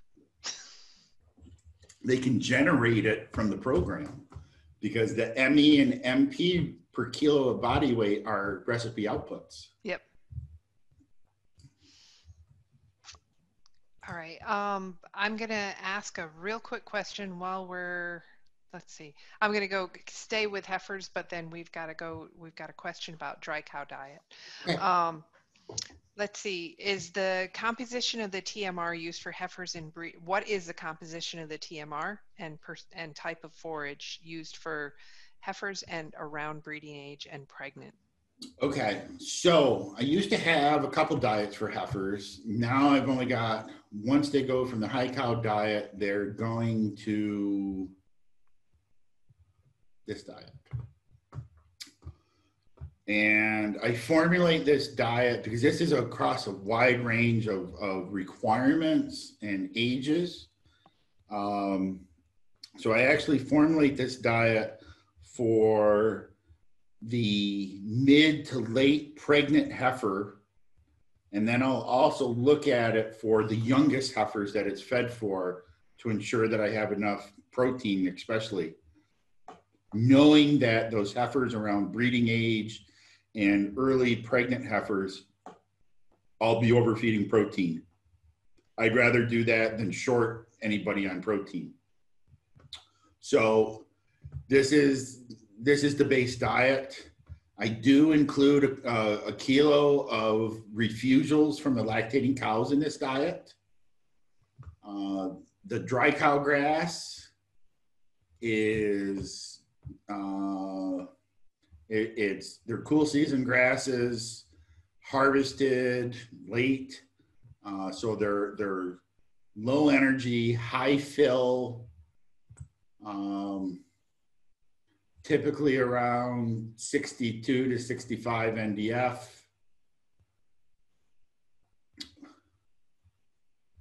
There we go.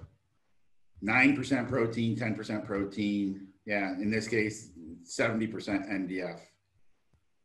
And I just let them eat as much of this diet as they want, and then supply adequate MPs to make sure that I've got the gains where I want them.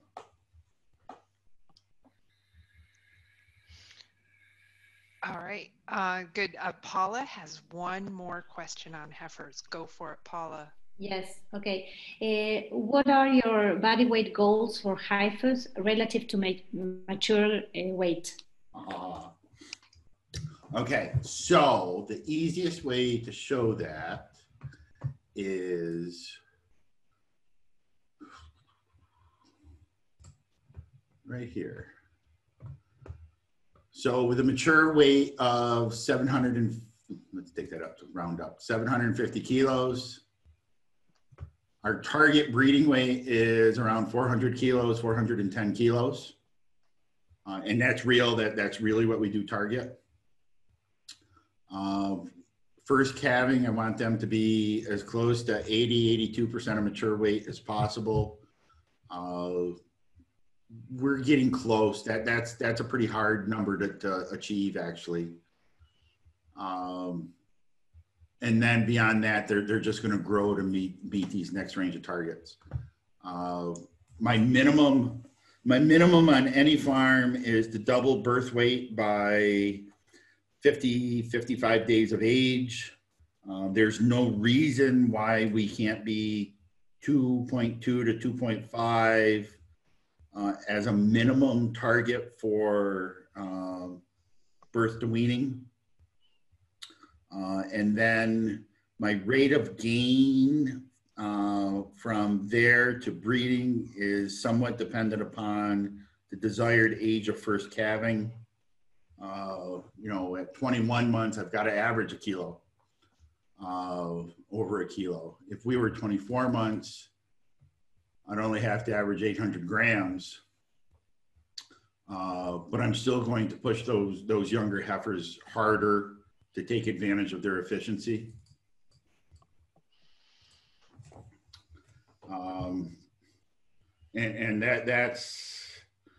These are very achievable rates of gain to do.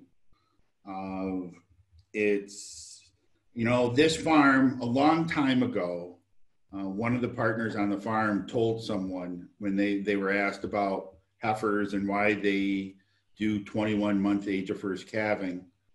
he had the perfect answer. Until that heifer calves and becomes a cow and it's putting milk in the tank, we're a beef operation. We need to feed them to grow as fast and as efficiently as possible. That's the cheapest way to do it. Okay, great, Tom. Thank you. Yep. Okay, Paula, do you have more questions? No, they were wondering what Tom was sharing in the screen, but I was telling them that I can see that, but I cannot see the numbers either. So it's the same. Oh, okay, Paula. You should have said I'll send you. I'll send you the farm file. Okay, thank you. That would be great. Tom, can we look at the dry cow diet? Far off or close up? I think, let's see if we get communication on that. I think we've looked at the close up. Let's look at, well, let's start with the far off and then move to the close up. Okay, far off. Okay, so the far off diet's pretty damn simple. I feed some refusals, I think this one's going to be about 4 kilos of refusals. That grass silage. Yeah. 6.5 kilos of that grass silage, 6 kilos of corn silage, and a little bit of minerals, and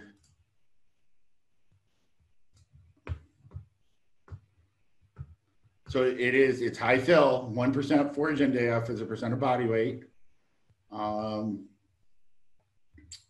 And anything I can do to try and keep those girls from neither gaining nor losing weight.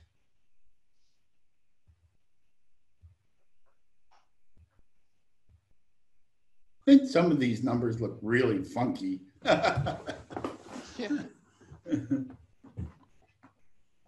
But again, remember, these cows are only on this diet for 3 to 4 weeks.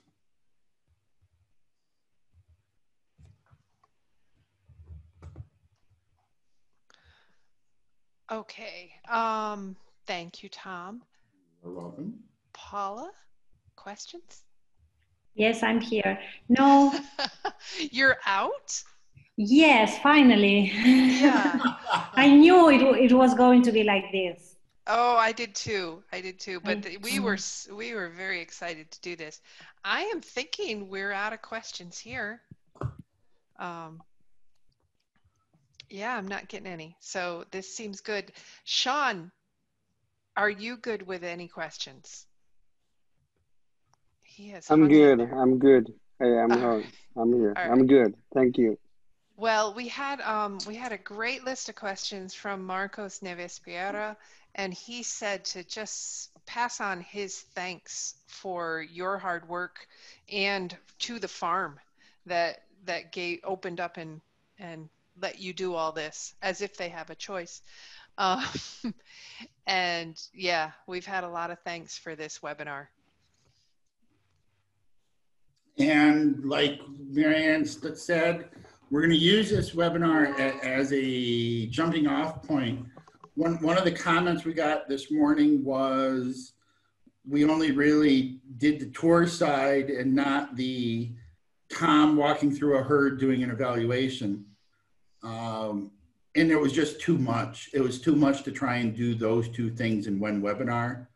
So we'll do several follow-ups using this farm actually as a base to do these, what do I do when I walk on a farm? We'll dig into some specific areas on the farm and like that.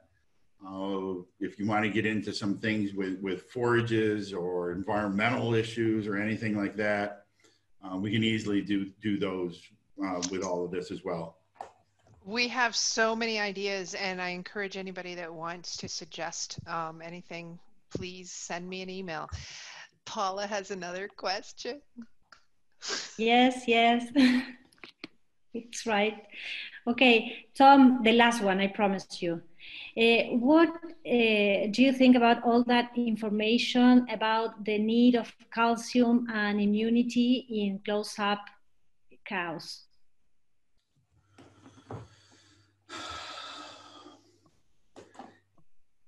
It all comes down to how can she do calcium metabolism.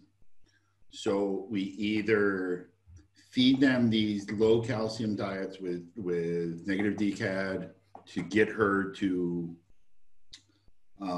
begin mobilizing calcium as she normally would, or we get into using those boluses to try and cover it up. I don't like giving cows boluses. I don't like giving cows any treatment. So I'll try and do anything I can to get the benefits without having to actually touch the cow. Okay, great. Thank you very much. All right. Unless Paula gets. They are saying, sorry. They are saying, asking me to plan a visit to New York. I mean, to the farm, everywhere, and we can go and visit you, Tom. Both Absolutely. of you. Absolutely. Okay. Yeah, and if we can't fly places, we're gonna try to do some tours in other farms in other countries. So we'll figure out what we can do. Thank you, everybody. Tom, thank you. This was fun. This is always so fun. Thank you, everyone. All right. Thank you very much. Thanks, everybody, and we'll see you next month. Bye. Bye. Bye.